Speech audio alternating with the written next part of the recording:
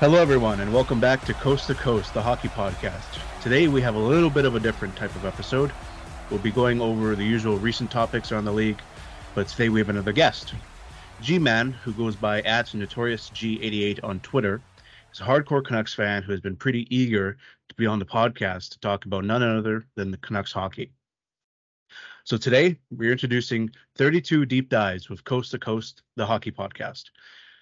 We've invited G-Man not only to talk about his experiences and knowledge as a Canucks fan, but to dive deeper into Canucks organization, team, fan experience, predictions, and more. Enough of me yapping. Going over to my co-host Danny. How are you today? Hey March, I'm okay, and you? I'm pretty good. I'm doing okay. It's been kind of chilly here, but it seems every time you ask me how I'm doing, I'm always talking about the weather. Because there's nothing else to do around here. So, well, you know what? I listen to a lot of podcasts, and it's always awkward how to start an episode. So thank you so much for being the the volunteer on that one. Very good intro, by the way. But yeah, I watch a lot of podcasts, and they all struggle. They have no idea what to say. They're always welcome back, as if we're all waiting outside the door. So yeah. I don't know. Yeah, exactly. I'm very excited as well to have G-Man on. I follow him on Twitter. He's a good follow. He's doesn't maybe root for the best team out there, but he's definitely an interesting character to follow. So again, welcome aboard, G-Man. You want to just repeat your Twitter handle one more time so we can get started here? Yeah, thanks for having me on. It's Notorious G88 on Twitter. You can follow me for some hot takes on there. Okay, Danny, you want to start us off on this deep dive and basically what we'll be covering and start us off? Yeah, Brent, for sure. I mean, I wanted to kind of explain to the audience what we mean by these deep dives. Obviously, there's a lot of, content creators out there that do some deep dives about their teams. But I think we have like a good format going, and I think we're going to test it out today and hopefully do this for other teams as well with either you and me or other participants. So deep dives are going to probably consist of 8 major topics, I guess. Some of them will be, expanding more on and spending more time. Some of them will be, going quickly over them if there's not much interesting things to say about them. First one being obviously fan experience. This is a close one to me. I not having the luxury to be everywhere. It's interesting to hear the fan perspective from locals. We're also going to be talking about the current team roster, their prospect pool, management and ownership. I think these two go hand in hand. The past and future, again, a good overview there. Rivalries, if there's any. Maybe not the Coyotes, but I think the Coyotes, they have a rivalry, right? They have, was it Vegas? Maybe. I have no idea. They're the city of any city in Arizona. That's the rivalry. Yeah, I think their main rivalry is the city of Arizona, exactly, with the permits and stuff. And then we're gonna do like a prediction for the upcoming season. Again, if we get a fan on the podcast, I think they're always gonna be overhyping their own team, but we'll see about that.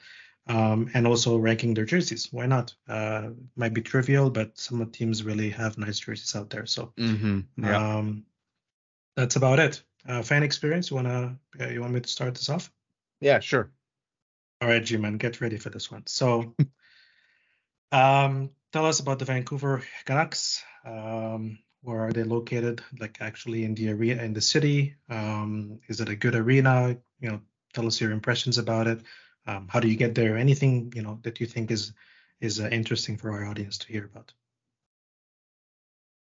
Yeah, it's like most Canadian markets, the arena is located in like the downtown area, unless you're Ottawa and you're out in the middle of nowhere. Yeah, I was about to say that. Yeah.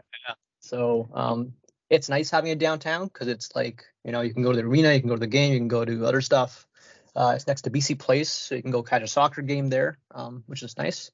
Commute-wise, it's pretty good for me. It's 30 minutes on the SkyTrain here in Vancouver. Driving to the game is a bit of a hassle because you have to find parking and with these days parking stuff. So that is bothersome. But the arena itself, I'd say it's pretty good. It's been here for like I think since '95, if I remember correctly. Formerly known as General Motors Place. until 2010 when they changed it to Rogers Arena. It's a smaller arena, I would say, compared to like somewhere like the Bell Center. The corridors and the hallways are kind of tight, so when it's intermission, it's gonna be a kind of a riot in there. But I think the biggest wow factor, it's not really much of a wow factor it is, but it's the Costco outside. As we know, Hell yeah. price arenas, they're brutal, I'll tell you that. Like I think March and I went to a game once, and I can't remember how much the donuts were, but the donuts were just a expensive. slice of pizza is like $12. I think the only time, last time we went, we bought a popcorn. You can buy a popcorn, or you can buy bottomless popcorn. And bottomless is obviously more expensive. We bought the regular popcorn. It's already like way too much, but that was actually, I think we paid for the popcorn, and then I had like a coffee. It was like $10 in total, which is actually insane, like insanely good. I think we split the price of the popcorn, so I paid $7. So anyways, that was the only things I've ever bought at Rogers Arena. But aside from that, yeah, G-Man's right. I mean, like the prices are insane, and they don't even let you bring like water in the arena. So No. Yeah. It's brutal. Like I remember during the intermission last time we went, we like walked by Panago and we're like, oh yeah, let's get a slice. I think we looked for like 3 seconds and we're like, we realized the price and just ran back to the seats. Like, screw this. Crazy. So yeah, having the prices so high makes having a Costco lucrative, I'd say, outside the arena. So it's kind of become a tradition now when you go to the game, you just go to Costco where there's like massive, like 6 lines outside onto the street almost. And it's probably hurting the Aquilinis, the owners, and the bank. I don't know how they haven't sued the crap out of Costco yet, but as a fan, it is nice. It's nice because you're there for 3 hours, so you want to stock up. You want to have enough, enough to eat. It's a notable arena. I've seen arena rankings around the league, and it comes around like average, let's say. It's not the best in fan entertainment. They have Finn the mascot around the games. They have Crazy Pete, who's this dude in a jersey, and he just goes around the arena slamming a drum and get fans riled up. And he's a bit tacky. People aren't a fan of it, but they're trying.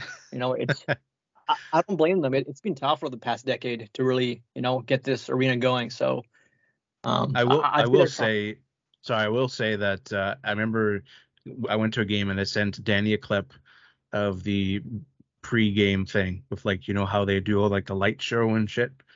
Like Danny, what did you say to me? You said that like this is playoffs, like Montreal or something only does this for like the playoffs, or I don't know if you said it was Calgary Possibly. Flames, but like, yeah, I mean, if it's Calgary, it's a celebration of the new ownership, I think.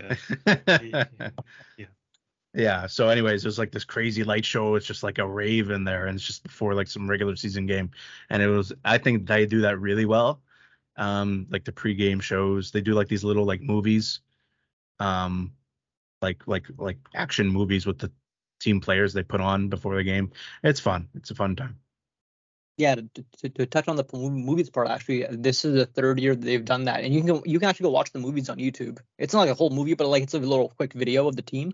The first year was like a zombie theme, so all the players are like versing a bunch of zombies. It was awesome, but they actually have a whole team for this specifically.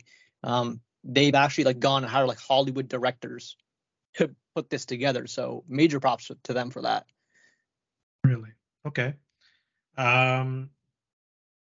One dumb question, but just for those listening. So what train station do you get off for this arena? I believe it's Stadium Chinatown. Stadium Chinatown. Okay, I'm not gonna make a joke here. All right. It's okay, just to clarify, it's called Stadium Chinatown because on the one side is Chinatown, the other side is the stadiums. So okay. Look, for once, I mean, I've been there, obviously. Never been to an actual game before. 2 things kind of, stuck out for me, I guess, when I was there. Yeah, you're right about the Costco. I think one of the cool, fun facts that March told me about the Costco across the street is that I think this is the only Costco, I think either in Canada or North America, or I don't know what, that have the restaurant. Like you don't have to go through the membership thing, like you can just walk into the Costco from the other side, so you don't have to actually go into the store. So you can go to get a hot dog. Yeah, I read that somewhere. What I did also mention the fact that this Costco has the most hot dogs in North America. Mhm. So maybe that's what I was talking about, North America. But I feel like this also is probably a location out there that has it outside. But Yeah, it makes total sense because like, makes no sense for people to enter. well, the amount of people getting food at Costco before a Yeah. game, I think there's a reason it's outside, because it would Yeah. be impossible to do, because most of them are always at the exit, the Yeah. ones inside, like the normal Costco's, the food court. So imagine you have all your shopping cart and you're trying to exit to get the person to write their signature on your receipt, and there's like 50,000 Canucks fans just waiting for a hot dog. You can't get out. So yeah, it makes total sense. They've kind of like shifted the lineup away from like where all the carts and where everyone goes down to their Yep. car. So it's pretty And good. I have to make a comment about this. I mean, for people listening in, this is crazy stuff. I mean, for you guys, it's maybe normal, but like it was the craziest thing for me to see an indoor underground parking for a Costco, and people are like out Yeah. there with their carts waiting for an elevator like idiots. Like Yeah.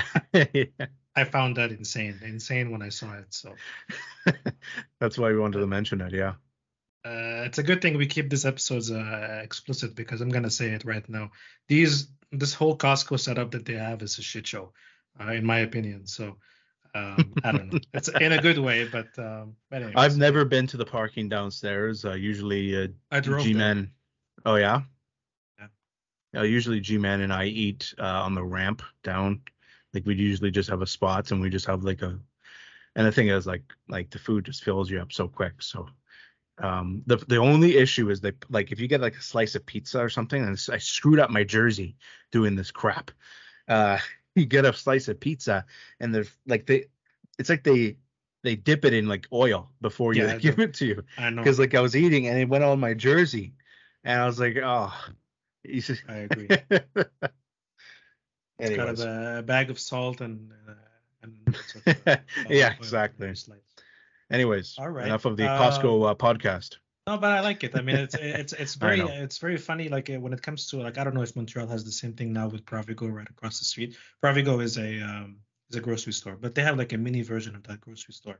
I don't think, like, it's nothing compared to this, obviously, but Yeah. it is there. It is there for mostly for the condos across and from the Calgary Saddle Dome. I guess we'll talk about that at some point. But good. Thank you for that, G-Man. Anything else other than soccer around it?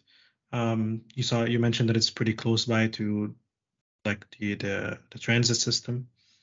Anything else around it that's might be noteworthy? Not a lot. There's like Science World. Not like a good 15-minute walk from it, which is if most people don't know Science World, you'll see it on landscapes of Vancouver, but it's pretty much a place you go, and it's more like a kids thing where you learn about science and such. So that's nice. There's kayaking nearby next to Science World. Tons of bars, so you can go to a bar before a game and then go to the game. Yeah. We have BC Place across the street, so you can catch another game there. And just to touch on the food here, as much as we're thriving up Costco here, Rogers Arena does do food very well. From what I've heard around the league, you have to pay, obviously, a good buck to it, but they've really, in the last few years, upgraded their eating experience within the arena. Now, for most fans, I am not paying that much money for it. I think it's $24 a burger, if I remember correctly. Oh yeah. The sports bar at Rogers. So it's great. You get a view of like the rink from the bar, and you get food and stuff. But yeah, it can't be Costco. Yeah. Okay, good.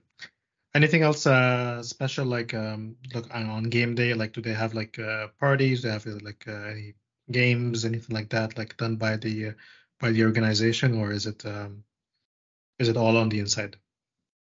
Yeah, there's a bit. Like you go outside, there'll be raffles for like a RAV4 or whatever it is. And I remember one time March and I got stuck. We were trying to find the gate, and we got grabbed by Hockey Night in Canada's Punjabi team for an interview. So there's Seriously? always, yeah, and it never made it on TV. to get interviewed. But yeah, it's not like a playoff atmosphere. I'd say like if the Canucks were in the playoffs, you'd expect a lot. So it's died down outside. A lot of it, like you said, is inside. So that there'll be like a marching band inside, going around the corridors and the hallways, just drumming up something. And yeah, it's mainly inside. On the outside, I've seen way more back in the good old decades, but quiet these there's days. not a whole lot of room outside. No. They have what was it? What plaza is that? They call it something plaza. I forget. Anyways. One thing that's coming back to me now, I was there like obviously during the summer, so I didn't really catch a game there, but it's coming back to me now. You remember March when I went there and I messaged you like saying like, hey, Bo Horvat has been a captain there for years now, and they haven't even bothered updating the picture on the arena, like on the outside of him with the C on. So I don't know. Maybe they knew about something that we didn't at the time. So. Yeah, I think he's definitely gone. But I think he was there for. What about the seats there? Music. I mean, you mentioned the music is good. Speakers, like, is it? You guys mentioned the lasers and stuff. Like, how's the energy? Like, is it lively there, or is it like a? Yeah, that's a good question. The seats have been a debate, like themselves, between Canucks fans for probably the past decade. Demanding new seats because the seats have just been horrible. There's no cup holders. The upholstery is kind of crappy. So I'm just gonna say that I'm not gonna call myself the Zac Efron fitness level here, but in terms of getting into those seats, it's very difficult to jump out of them when they score because your hips and your arms are hitting the armrests because they're so compact together, and there's little room for your knees, and they just compact everything in there. So that's been my complaint when I've gone to games. Yeah, the seats have been. I'm glad I asked. No, yeah. Oh yeah. No idea. This summer there's a lot of optimism of new seats coming in because there are photos leaked of them trying out new seats. Unfortunately, the optimism died pretty quickly because the new black seats they brought in that were leather and they had cup holders are only for a premium suite that they're putting in. But they are going to eventually have all the seats replaced in the next, I think, 3-4 years. So that is one bonus for finally getting after a decade of complaining. You want to talk about what else they're doing in the arena there? Oh, so the past 2 years have been a lot of renovations going on. So last summer they renovated the locker rooms, completely changed up the landscape behind in the hallways where the players are. So they tore down the locker rooms for both teams, relocated them, and did just so much work, which actually delayed them for last season. They couldn't practice at Rogers the entire summer. And the reason why right when last year started on the road was because they couldn't play at home. So they did a lot of that. And personally, I found that when they changed the locker room, it kind of made it worse. It felt more, I don't know, generic. The old one had photos of Canucks players and memorabilia that really takes pride in ownership and the team, and they just kind of replaced that with wood. And I'm like, well, that's kind of bad. So again, this summer, back at the renovations, tearing down things the second the team was done this season. And yeah, one thing being the Titantron, they're changing up the Titantron for the third time in team history, which March time into the games, they were good. But why not? I'm not complaining about a new Titantron. I'll say that.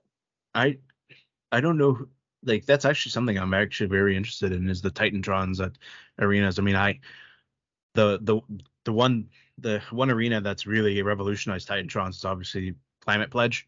Well, if there are two, they have two of them. I don't know what that's like for fan experience. So I really want to go down to Seattle and watch a game, but I've heard baseball games down there are very cheap. The hockey game is not. So, but eventually I'd like to go watch a game down there and experience that arena. I will say for Rogers Arena, because we know the same with Climate Pledge in Seattle, how it's the top of it, it's floor level or ground level, and it's like going down. Well, Canucks, like if you want to go to your gate, like I don't know what it's like for the Bell Center. I've been to the Bell Center, but I haven't been all around it. But like in terms of gate access, and maybe Danny, you can talk about this, but comparative to Rogers Arena, a lot of it is like you go to gate one, and gate one, you can only access your gates by like I think by going successfully past or successive past each gate, and doesn't like go around the arena on a flat surface. Like it goes upstairs, and then it goes up to a different bridge, and then you're on like a highway bridge, and then you go around the arena way above ground level to the other side, and then you're in between BC Place and Rogers Arena. Then you're onto another bridge, and that's where I think the last time we went to a Canucks game, that's where we accessed our gate. And it's like, holy heck, you got to do all this cardio just to get to your gate. It's not like, you just go to gate one, or like I don't know how other arenas do it. I thought like Tampa had like one big one, or like some of them have one big gate that everyone accesses, or two at least. But this one's like it's almost like it's a hike. So Interesting. It's a little bit embarrassing for me to not be very precise in my answer on the Bell Center, just because I've been there so many times. But now that I'm thinking about it, just the fact that it's never been an issue for me, or I never really thought about it, it just means that it's really well done. On the yeah. Bell Center, anywhere, any gate you can get in, everything's on street level. So if you're coming from the west side or the east side, or like from downtown, or doesn't matter where you're going in. I think as far as you show up like towards the middle, or I guess the front of the building, or the sides where the statues are, you can get in. Like as soon as you're in, there's signs for you to know.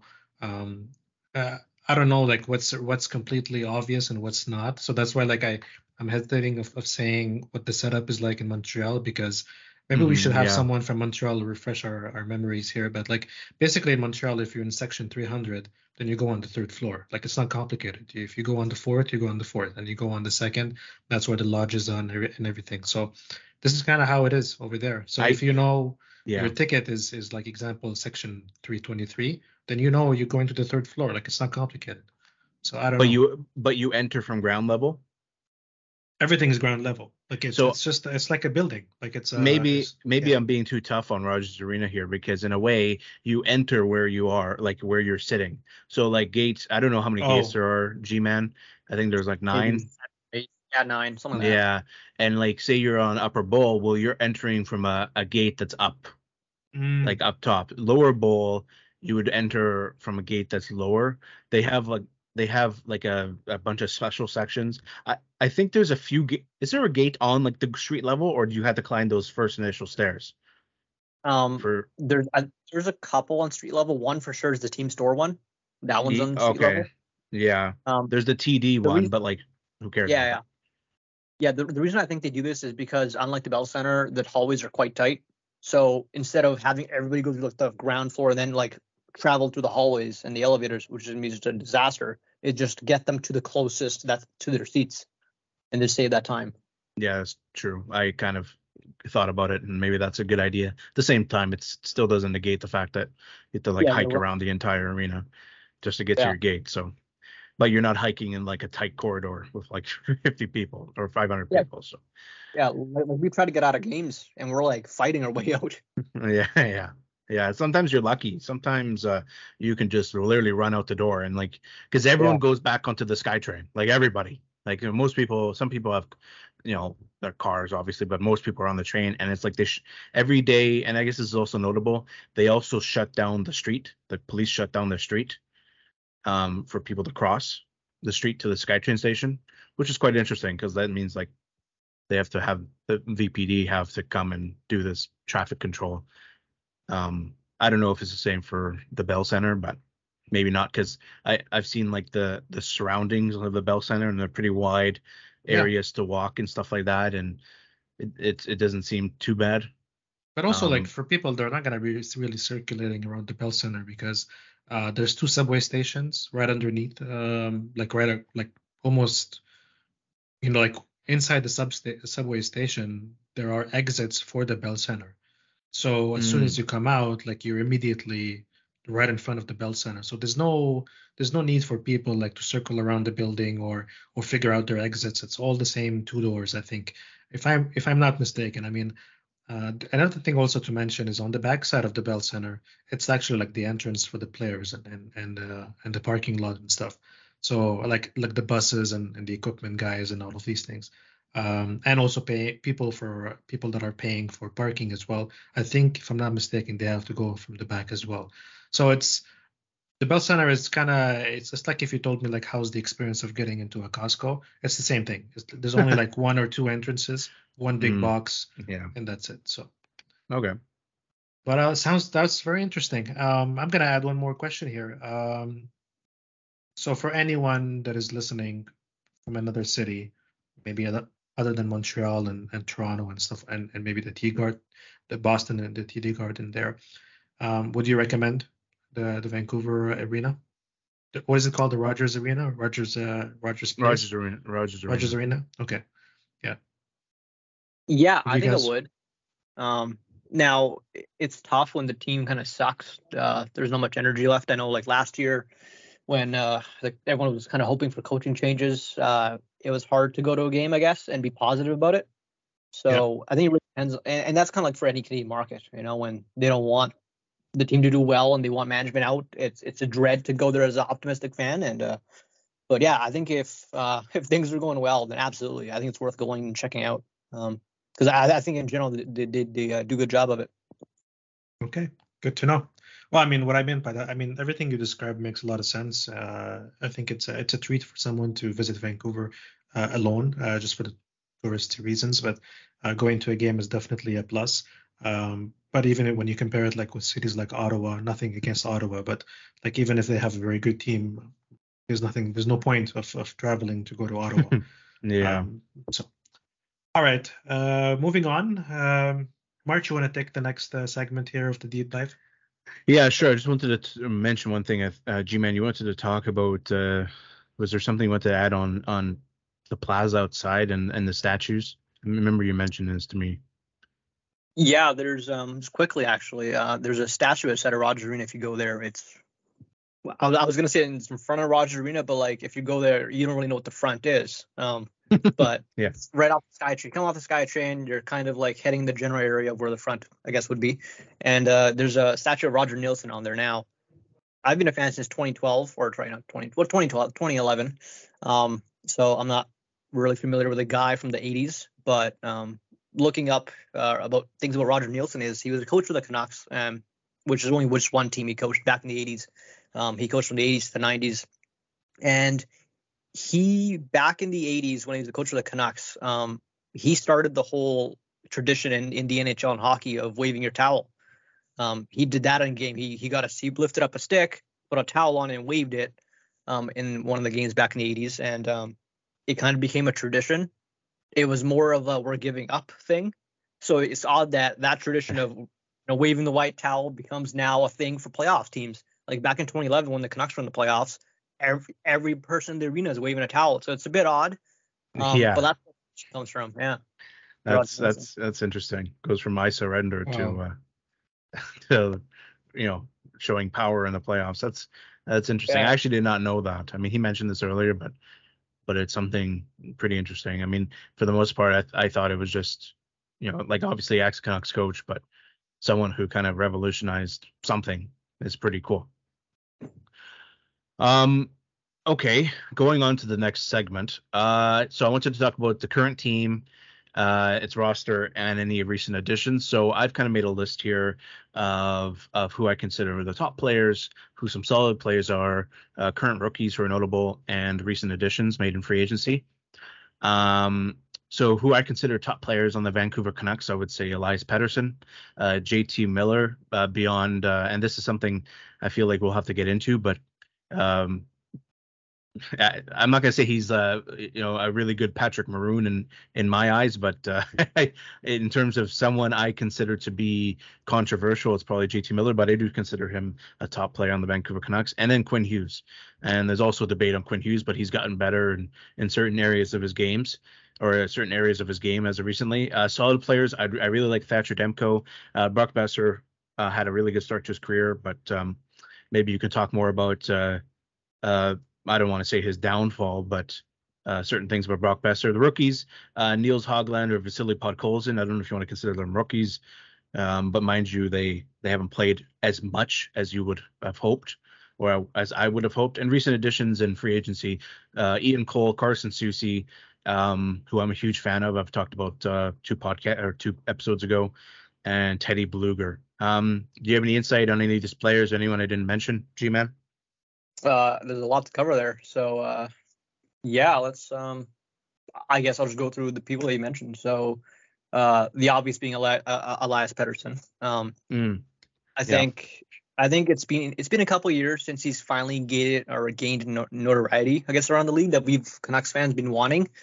There were, when we drafted him, there were issues of, he's too skinny, he's just gonna get roughed up in the American or the North American style of hockey. And I remember when we drafted him, I ended up watching video clips of each guys that were kind of in a range for the Canucks, and I watched him, and I'm like, I was wowed. I'm like, this guy is something. And then I'm like, well, we're not gonna draft him. He's ranked like 13th, so I kind of just blew aside, whatever. And when we picked him, I'm like, obviously they got scouting right. They scouted the right guy. Rankings is whatever, but he wowed me, and it took a few years and putting on weight and size and such, but he's finally done it. And I'd say for the most part, he gets respect around the league. He's put up over 100 points this season. He, no matter who you put with him on the line, he can run the line like the Sedins did back a decade ago. He doesn't rely on somebody to really do the offense. So I think he's really rounding out his game to be a good two-way center. As much as people want to rub on him that he's on the thinner side, so he can't play D. I've never understood that logic. There's plenty of smaller players that are really good at playing D. So no doubt, except Victor Mete, but yeah. Yeah. It's just going on the whole thing about him being skinny and underweight and all this stuff. There was an incident that happened, I don't know if it was his first year of hockey or his second year, where he got slammed into the ice. Danny, do you know who slammed him into the ice? Ooh, is it a player I like? I don't know if you like him, but he's good. He's a Montreal Canadian now. Oh, now he is, yeah. Oh, that's a good one.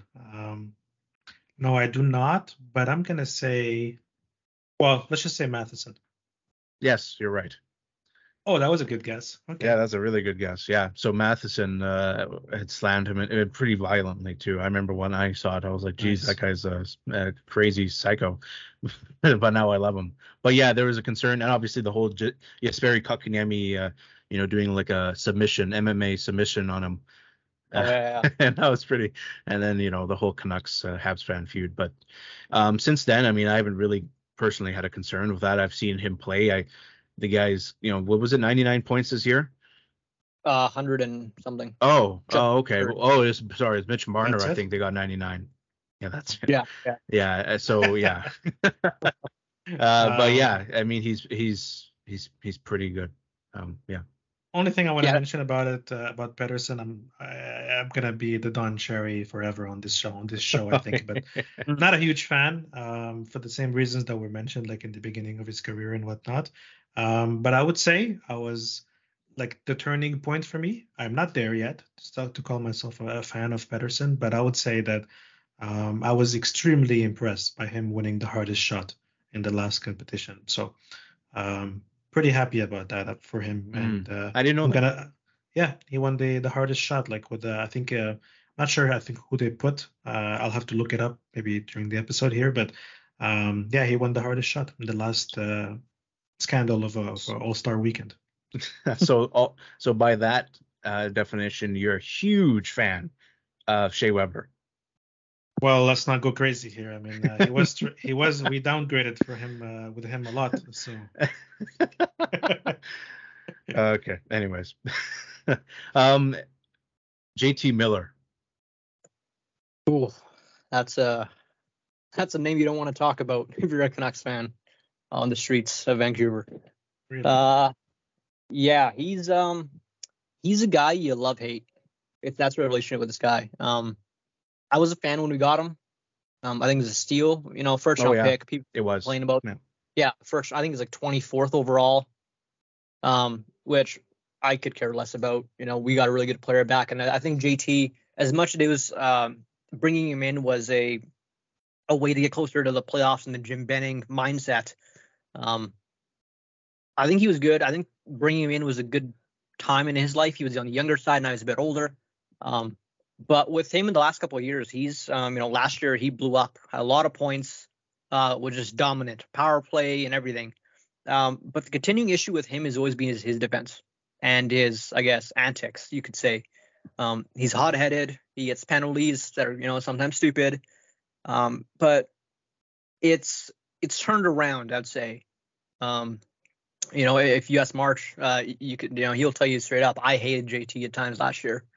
Yeah, it was brutal. Like, he's been on the trading block for Canucks fans for the past 2 years, and violently. So, people always make up his antics as a bad thing, but I think under the right coach, it changes. So, we had Bruce Boudreau in for the last, year and a half or whatever it was. And when you have someone like Bruce in there who's really here to just spread positivity and let you do your own thing, you're not going to control a guy like JT. I think he's a leader in the locker room, but the issue is you have to control him. So, now they've got Rick Tocchet in, and the day since Rick Tocchet's come in, JT's, he's really been good. And the things with, I keep hearing often, if when I listen to Steve Dangle, is JT just is like a horrible forward. He just can't stop giving pucks away. He's not that bad if you look statistically on giveaways. This past season he had 46 giveaways, only 19 of them being in the D zone. Two names of players who have more giveaways: Austin Matthews and Nick Suzuki, more giveaways than JT Miller, but that never gets brought up. So, not to say JT's a defensive god, he's a Bergeron, right? Just because he had 46 giveaways. But I think people took too much of his antics into their mindset of JT. They see him, slamming his stick and such, and they're like, "Oh, this guy just can't control himself." At the end of the day, he's a good player, I think. His faceoffs are 55% for the past 4 years. He's 30th in the league for takeaways. He's dominant on the power play.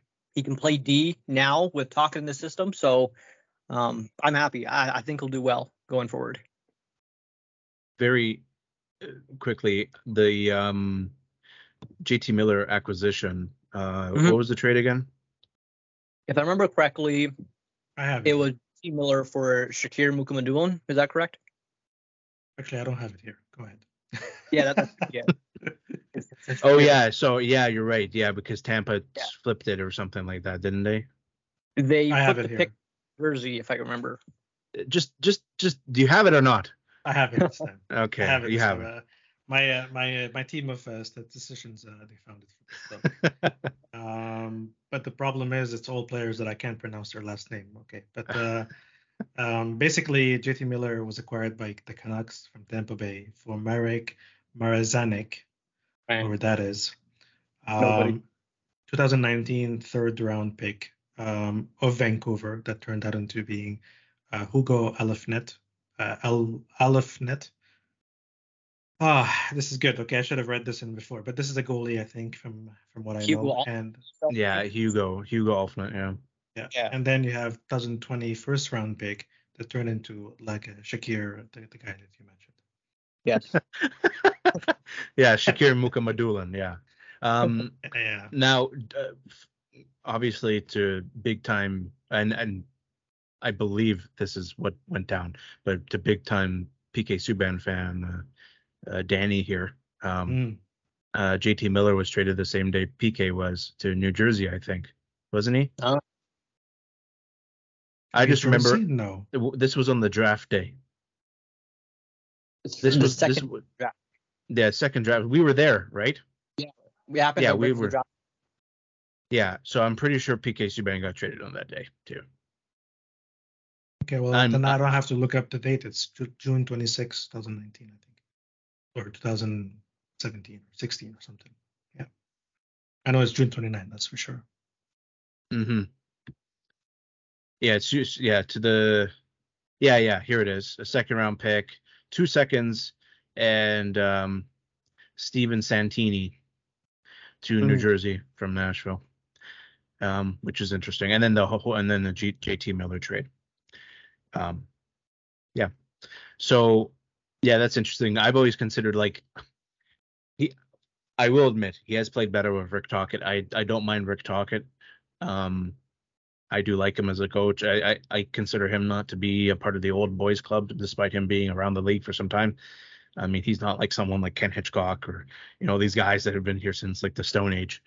But he seems like a more strict coach, but not in the sense of like doing these bag skates and like the way that what was the coach before? Who was Travis Green. Travis Green. Yeah. So yeah, I my opinion on him is slowly changing in a sense. I'd like to see some more consistency because the only thing I consider JT Miller for that money is, yes, he puts up points, but he doesn't put up points. It's very similar to Alex DeBrincat in a way that he doesn't put up points in like the this is obviously coming from someone who doesn't watch and who's not I mean, I like the Canucks, but I'm not like the Canucks like I like Montreal. So obviously I know more about Montreal, but with Vancouver, I mean, maybe he has put up big time points, but at the same time, I feel like a lot of his points came in the second half of the season. Now, if next season he comes out and he's pretty good, and we'll get to our predictions on the Canucks later, then I'd totally be like, yeah, I'm proven wrong, and this guy's pretty solid for the money he is. What's his contract right now? $8 million for 8 years. 8 for 8? 8, I believe so. Oh, okay. 8 million. So your options are Suzuki, Caulfield, or JT Miller. Well, let's not go crazy here. I think those are two different. It's very interesting because JT Miller, I think, is I wouldn't say a mix of the both, but in the sense that like he can score goals. I mean, Suzuki could score goals, but Suzuki is a different player than JT Miller. Suzuki's played center his whole career. JT's kind of been on and off. Yeah, he's transitioned into center now for the last year. Oh, okay. Which I think he's done well at. It's just the takeaways, or not the takeaways, the giveaways, I think, were the main concern with him. Okay. Quinn Hughes. What are your thoughts on Quinn Hughes? Yeah, he's a guy that you can get away with for saying his name on the streets of Vancouver. You won't get punched. He's the day we've drafted him has been just a slam dunk. I remember talking with people around that day or leading up to the draft, and it was just set in our mind, Quinn Hughes is not going to drop to the Canucks. He's going to go to Detroit. We're going to have to end up with like people like, Evan Bouchard. And I wasn't a big fan of Evan Bouchard at the time. So I was like, okay, whatever, we'll see. And then, the whole thing happened with the draft and we got him. And yeah, I've never really had a concern with him. We knew we were getting an offensive power play quarterback. Didn't expect, Victor Hedman level defense here from a guy his size.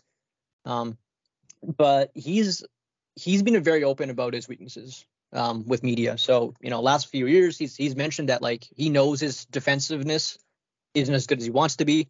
The year prior to last year is quite average, and he's got into the category of good if you look at his advanced stats for defense.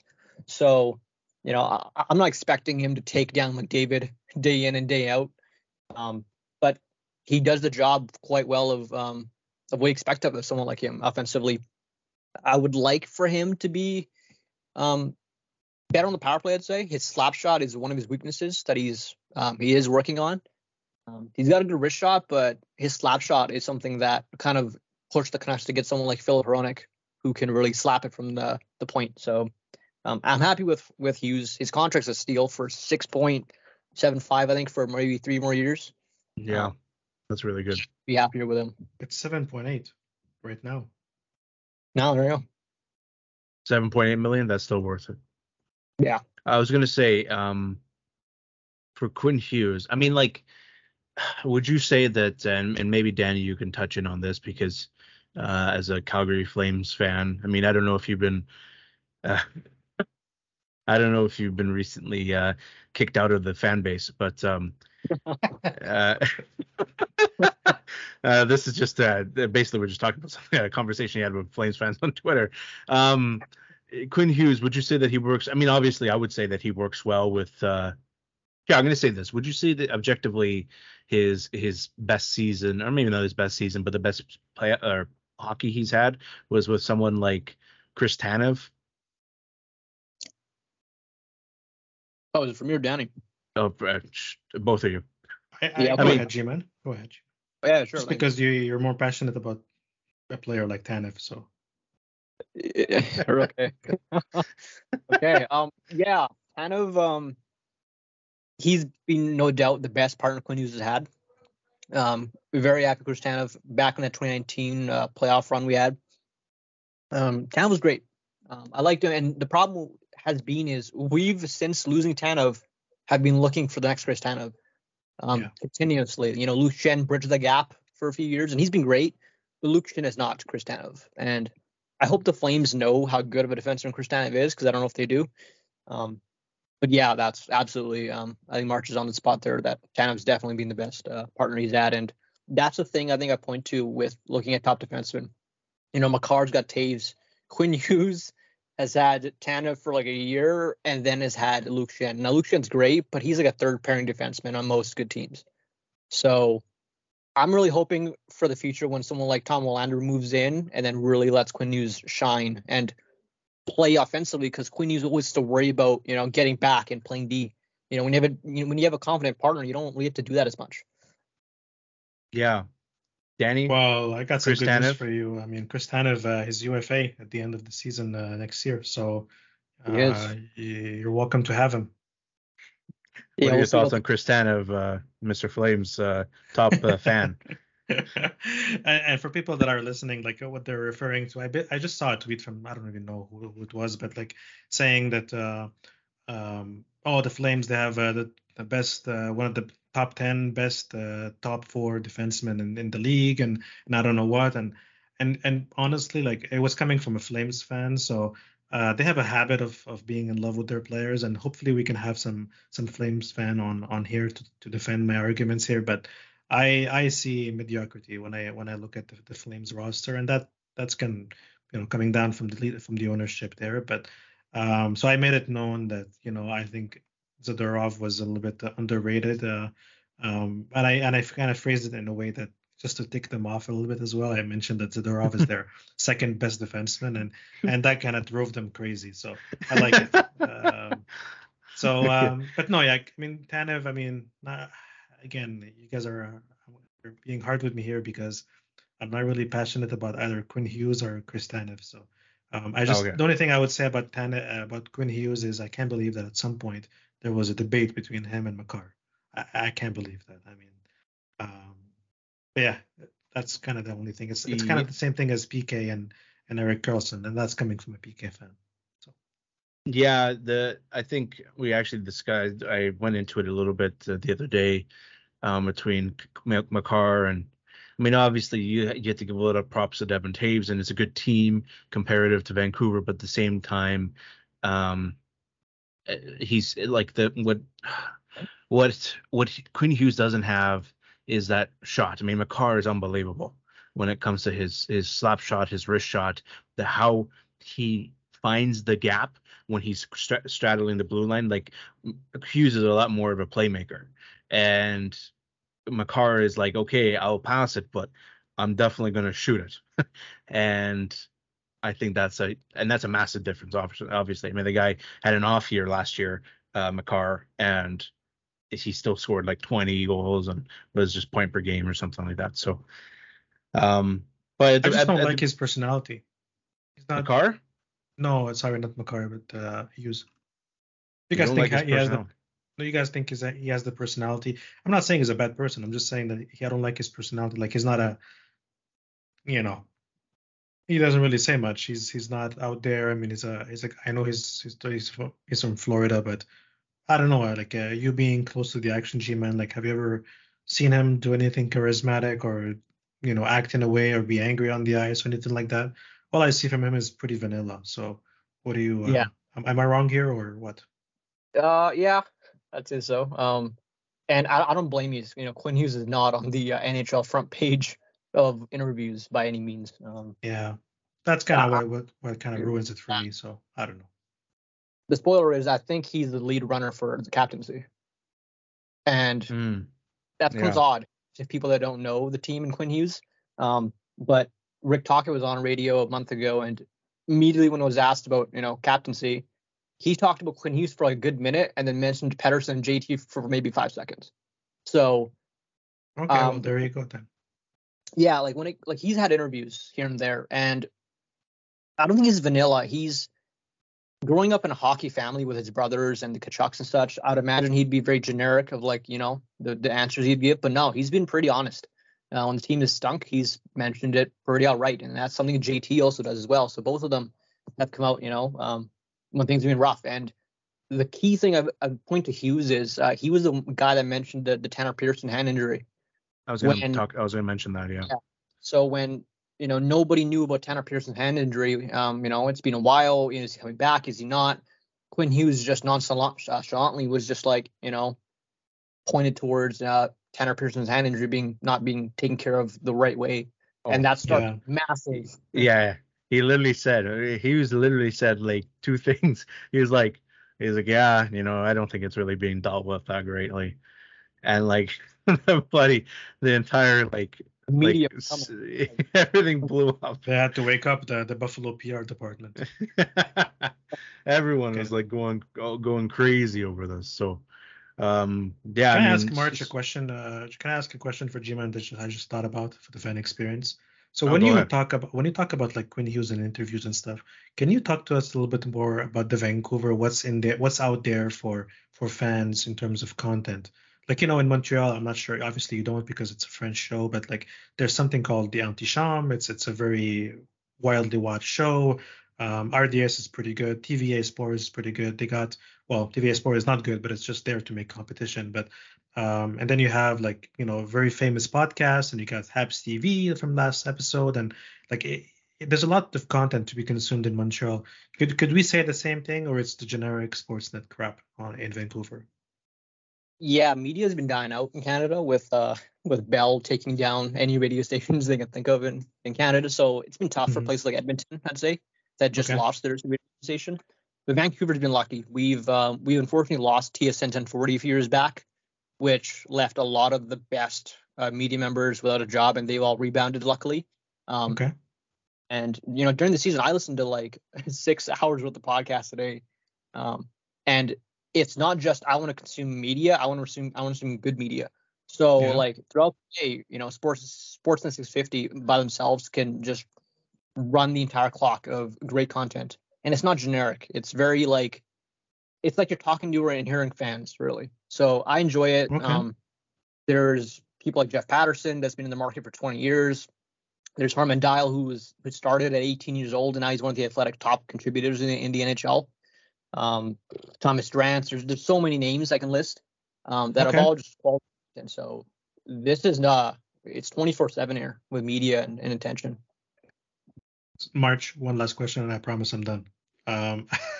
Just because it's all coming to me now. So the whole Punjabi thing, is that like a Vancouver thing, or is it for like the Oilers and the Canucks and then the Flames as well? Are you referring to Hockey Night in Canada, Punjabi? Yeah. So that I actually watched that. I can't remember when it came out, like years ago, 2016. I'm gonna guess 2017 maybe. That came out as not a Vancouver thing, but more so Canadian market thing. Okay. So they would come on Saturday nights, and you would see like the Canucks and Leafs and have Punjabi commentators. They did the same thing, I believe, in Filipino and one of the Chinese languages. I can't recall. I'm not sure if they still do that. Punjabi is the one that's lived the longest, just looking at the South Asian population in Canada. For some reason, I thought it was a Vancouver thing. I don't know why. I think it's because it's based in Vancouver, the sports studios here. Okay. So yeah, they do Canucks. They do. I feel like it's more heavy on the Oilers and the Flames. But yeah, mainly the Western markets is what I see from them. Sounds good. Thank you. I will say, in terms of fan experience, quote unquote, do you want to talk about planes? Oh yeah. Yeah, like this is, I really don't know how to like see the perspective of fans outside of Vancouver because I'm here all the time. It's just what I see is too much of. So with how bad it's been over the past decade, with comes the horrible ownership, management, to the trades, to like everything has been just disastrous. Fans here are not like Arizona fans that just whatever, it's just one less thing to go out to. Fans here are very vocal, and I wish I could quote Elliot Friedman exactly, but he said it's one of the toughest markets to play with the fans. Really? As much as Montreal, as much as Toronto, it's horrible. Horrible and great in both ways. So like when you look at like when people were demanding Jim Benning to be fired, it was horrible. There were planes flown in the city with signs saying fire Benning. Jim Benning was getting stalked at Superstore, just getting stalked and followed. People were sending threats to him, and this is like the top guy in the organization getting this. Just this past season, when everyone was mad about the Bruce Boudreau situation with ownership and them not letting him go, there were balloons smuggled into the arena asking to fire Aquilini. It's crazy how crazy these fans get, and I'm not a big fan of stalking GMs, but I'm not condoning it. But we deserve better as fans. It's been a decade. I'm not going to say we're Buffalo, but this is a hot Canadian market. And, when Alvin and new management came here, they should have expected. So, yeah, it's planes, balloons, everything. You get everything here. It doesn't end. I will say that Vancouver Canucks fans do put a lot of, I wouldn't say all the Canadian markets. I think Canadian fans in general are really devoted to the game. But I will say Vancouver Canucks fans are one of the most, especially comparative to American markets. And I think a lot of that has to do here in Vancouver with the fact that there's no other pro sports. I mean, sure, there's CFL and MLS, but 10 people go to those games. The Vancouver Canucks are the most popular. If we had an NBA team, and it's true, if we had an NBA team and an MLB team, sure, there might be something to put. Like, I wouldn't say that people would stop caring, but the pressure would be a little bit diluted. Same with Montreal. It's the same thing. I mean, in the sense, because the Expos aren't there. They have the Alouettes and stuff like that, but to the same time the Expos, the Montreal Impact. But aside from that, it's like sure, people care about it in a sense, but people don't really care. The city of Vancouver, same with Montreal, is really devoted to the hockey team. So that's where you get all this devotion. It's not like New York or Seattle, or Seattle has like 20 different sports teams, and everyone goes to all of them. So if the Kraken sucked for a year, they wouldn't care. I was actually talking to someone from Seattle the other day, and I said to them, I was like, is there a buzz around the city? Because he was talking about how cheap baseball teams were. He's like, no, not really, because like we have the Seahawks, and we have the baseball team. I don't know who it is because I don't watch baseball, but we have the soccer, like we have these teams, like.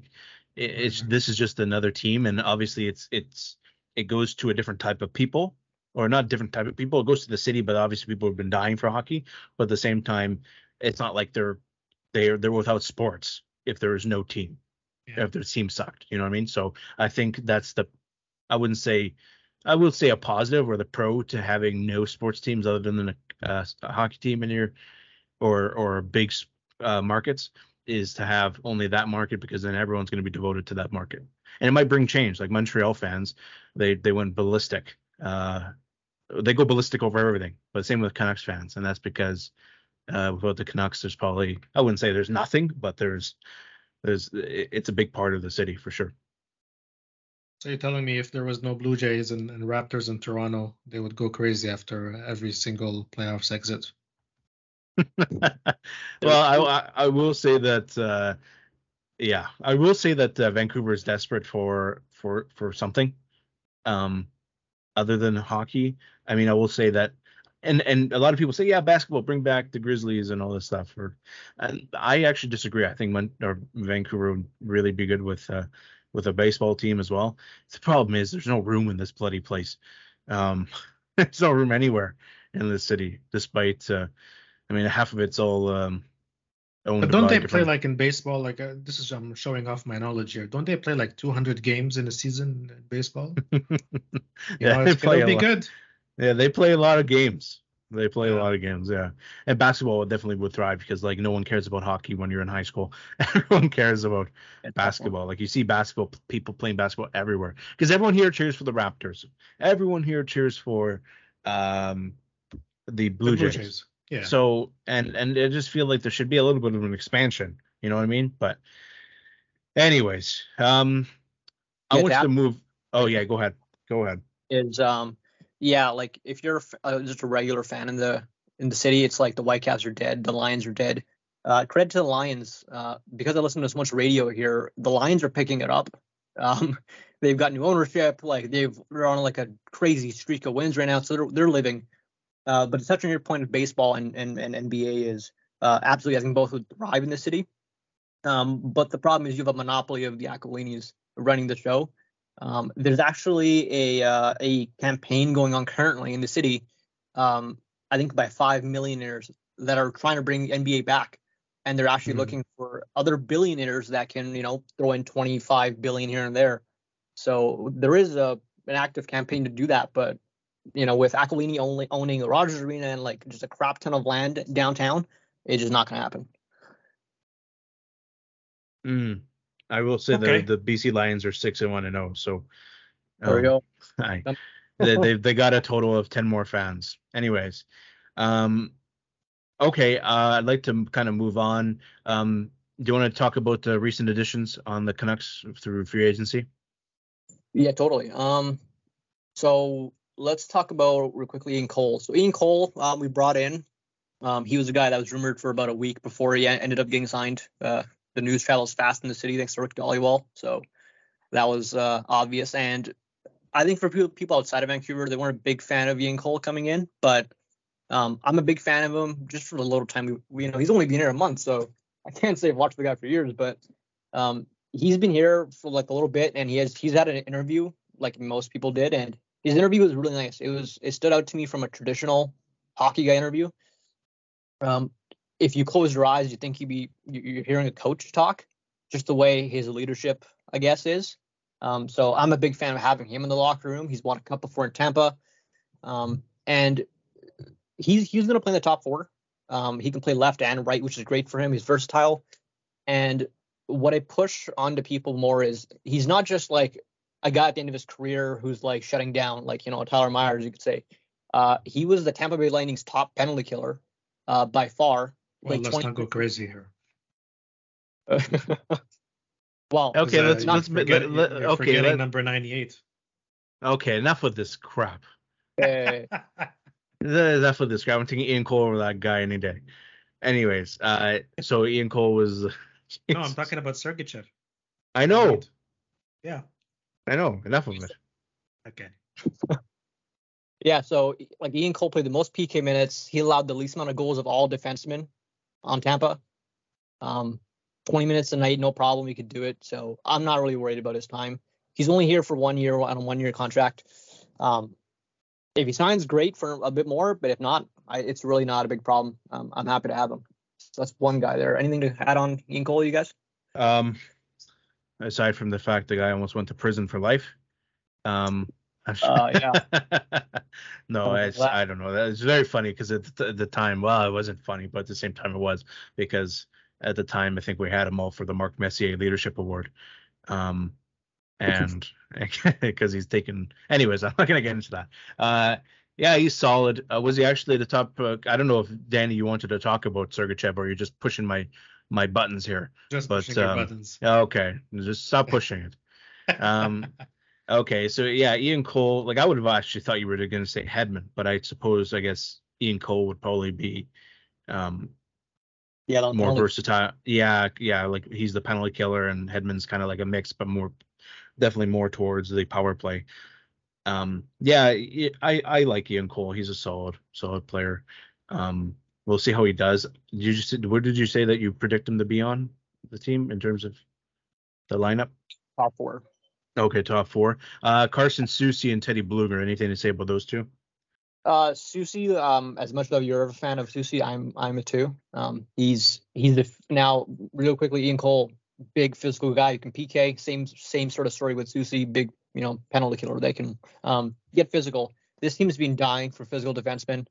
If they thought Tyler Myers was that when they signed him back in God knows what time, they're wrong. Tyler Myers is far from that, except like the 2 seconds he just gets rage and just tries to take someone's head off.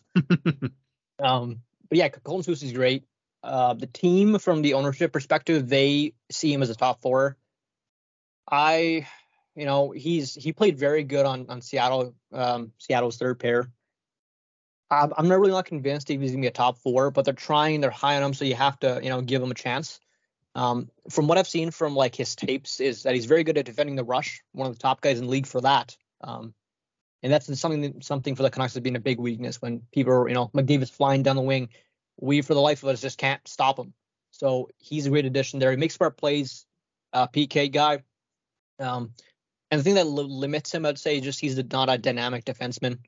Makes smart plays, he gets the job done, but don't expect him to make Quinn Hughes types of passing up the ice.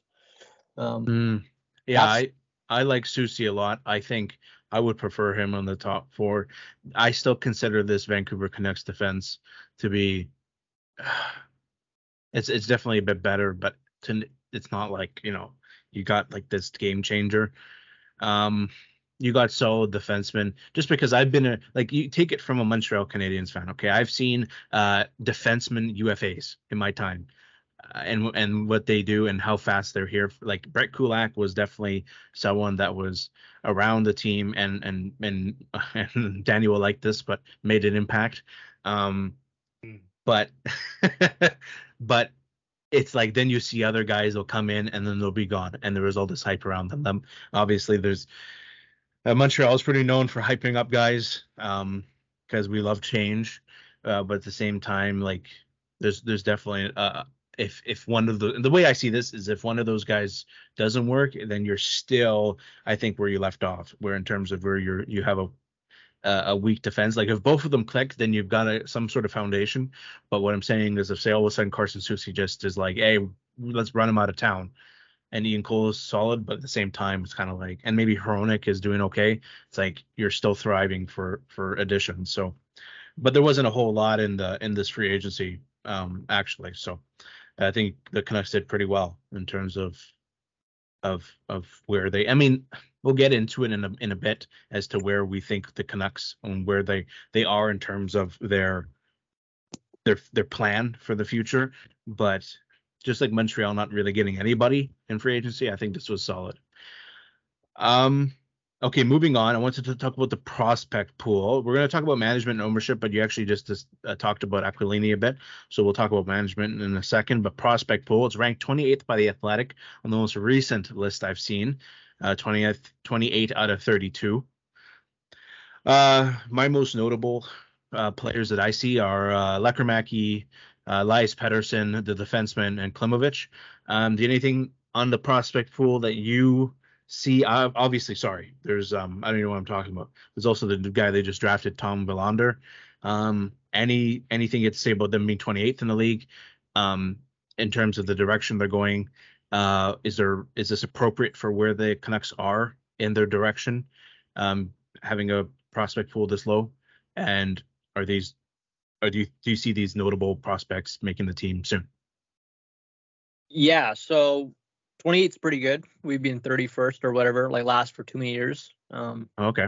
I think the new management's done a really good job of bringing in like people like Aatu Ratu in the Horvat trade. Oh yeah. He's only 20, which is it's hard to believe because you imagine he'd be like 24 by now, but no, he's quite young. He's developing well. NHL franchise mode, first overall pick. Yeah. Yeah. Yeah, well, we were out at development camp. Was it last month? No, 2 months ago. And we ended up seeing like everybody, all the prospects the Canucks have had pretty much, and a bunch of tryouts. Yeah, the guys I'm really high on are, obviously being Tom Willander. I think, there's a lot of kickback for the Canucks of drafting defensemen versus someone like Zach Benson, the hometown guy, even though he's an Oilers fan. I wouldn't say he got as much attention as Reinbacher did, but people are not happy here for that one. But I'm glad we got him. He was, I think, highest potential, perhaps not, but we're not looking for shooting for the moon. We want someone that can play D and play it solid. So I'm happy with him. He's going to be in Boston University, next year with one of your prospects on the top line. Do you know who that is? Lane Hudson. Yeah, so he'll be playing with him, which will give him a chance to play with an offensive defenseman like Quinn Hughes, who would be likely playing with down the road. Fun fact about Verlander is he's only played D for like a year or two. He was forward going up, played forward the entire way through, and oh wow, years ago to change to D. I didn't know that. Jeez. Yeah, that's why his skating is, his offense is quite good. Oh, so, wow, that's quite interesting. Yeah. Yeah. Boston. If you're mentioning Boston College, Danny, dude. So this Boston College team is actually pretty stacked. I couldn't name you. Maybe GMAN can name very notable players. Obviously, Lane Hudson is on that team, but do you know who one of the goalies is for that team? Fowler? Can you take it? Huh? Fowler? Yes. Yeah, so he's going to be on the team as well. I just hope that he's starting because he's like that. I'm very high on him, Jacob Fowler. But yeah, that team's looking pretty solid. And it's interesting that this guy basically grew up as a forward because I mean, all I've heard about is defense. So I got a couple questions. Go ahead. G-Man, what are your thoughts on Lekermaki? I mean, he was pretty hyped up. He was a noticeable name, went 15 overall last year. And he, what have you learned about him since he was drafted? Yeah, I've followed him closely, considering we don't have many draft picks to follow. So I've been a fan of him since we got him. I think we got him at a good spot. And the reason he dropped was just because he was a winger and not a big guy either. Last year really plagued him. He was sick for way too long last year. He had polio. He's dealing with that, which really took him out for a majority of the season. So that's really hurt him. But luckily, for himself and Canucks fans, he's really turned it on last year in the playoffs. I can't recall how many points he had, but he was almost 15 and 15. Yeah, so playing per game. So the way I see it is, people are not as high on him anymore because of that crappy season with the injuries. But the way I see it is he was injured. That's not him. He was himself in the playoffs when he's healthy. So I expect that out of him next year. He'll be back in Sweden, if I recall correctly, in the SHL next year. And probably see him, on the main team the next 2 years. So yeah, I'm quite happy with his development. Do you sometimes go to the AHL games, or where are they? The AHL, is it in the US or? Yeah, where's the AHL team of this franchise? Team, he used to be in Utica, New York, for the longest time, which was just a pain for anyone to get to. The community there was great for the fans. They're a tight-knit community, but due to just how crappy he was to, when you bring someone up to have them fly across the continent. I think it was 2 or 3 years ago, they've moved it to Abbotsford, which is like a 30-minute drive from the main city of Vancouver. Used to be the home of the Calgary Flames AHL team, the Calgary or the Abbotsford Heat years ago. They probably made a bad bet putting their affiliate in Canucks territory. From what I heard, no one went to the games, and it was a disaster. So, but I mean, the Canucks, they later on moved their team to Los Angeles, I believe. I think it was the Stockton Heat or whatever that is. Anyways, who cares? But okay, good to know. I have a fun fact for both of you, and I had to look it up just to make sure that I'm not saying anything crazy here. One of the top 3 projected players for next year's draft, his name is Macklin Celebrini. Yep. And you guys drafted this year his brother in the 6th round. So maybe there's a little bit of reunion if you guys end up tanking. Yeah. North Shore Winter Club represent that place. Only produces elite talent. I mean, just for anyone listening, North Shore Winter Club's in West Vancouver. It's developed recently. Some nobody called Connor Bedard, and also next year potential first overall pick Macklin Celebrini. So I think Aiden also came from the one that they just drafted, came from there as well. Obviously, probably didn't attend all the practices, considering he was a 6th round pick. He's a defenseman. Okay. I mean, I saw him at G-Man, and I saw him at the recent thing. Oh, really? Yeah, the development camp. Yeah, it was interesting to see some of these guys skate around. Um, he's got a good shot. I will say that. Like, it was actually pretty quick, pretty fast. I was kind of watching him. We were with a buddy of mine, Josh, a buddy of ours, Josh. He's kind of high on him, I guess, because he probably knows his mom or something. I don't know. He knows everybody at this point. Mm. But yeah, so Yeah, yeah, he's it's just yeah, with him being a 6th round pick, I'm not gonna put all my chips into the bag of him making it to the big leagues anytime soon. We should take a bet who's gonna be more successful, Florian Jackai or Ada Celebrini. So oh, Yeah. another prospect that you mentioned, March, Elias Pettersson. Is he a prospect or is he already with the lineup? he's a prospect. He was at the development camp. G-Man, do you have any thoughts on Elias Pettersson 2.0? Yeah, DPD is what he's called in the city here because they've asked him a million times what's your nickname. He just went with DPD because he's on D, so we'll stick with that. I like it. DPD. Yeah, DPD. There we go. So Yeah, yeah, he's great. 3rd round pick from Örebro from the SHL. When I saw him at development camp, the first thing I and many others were that really stuck out to us were his size.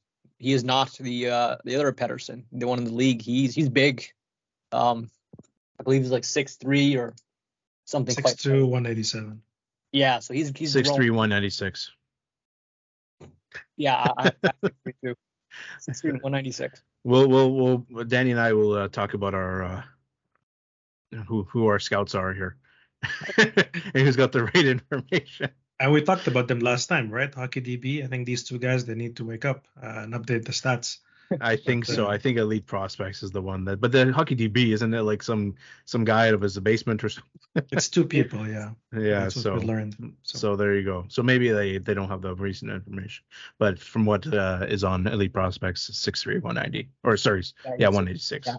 So he's big. He's only 19 too, so he's grown faster than most people will kind of do. And when we drafted him, it was almost like a joke. It was like, let's get this guy. But there's serious belief in the market that he's gonna be a top 6 defenseman.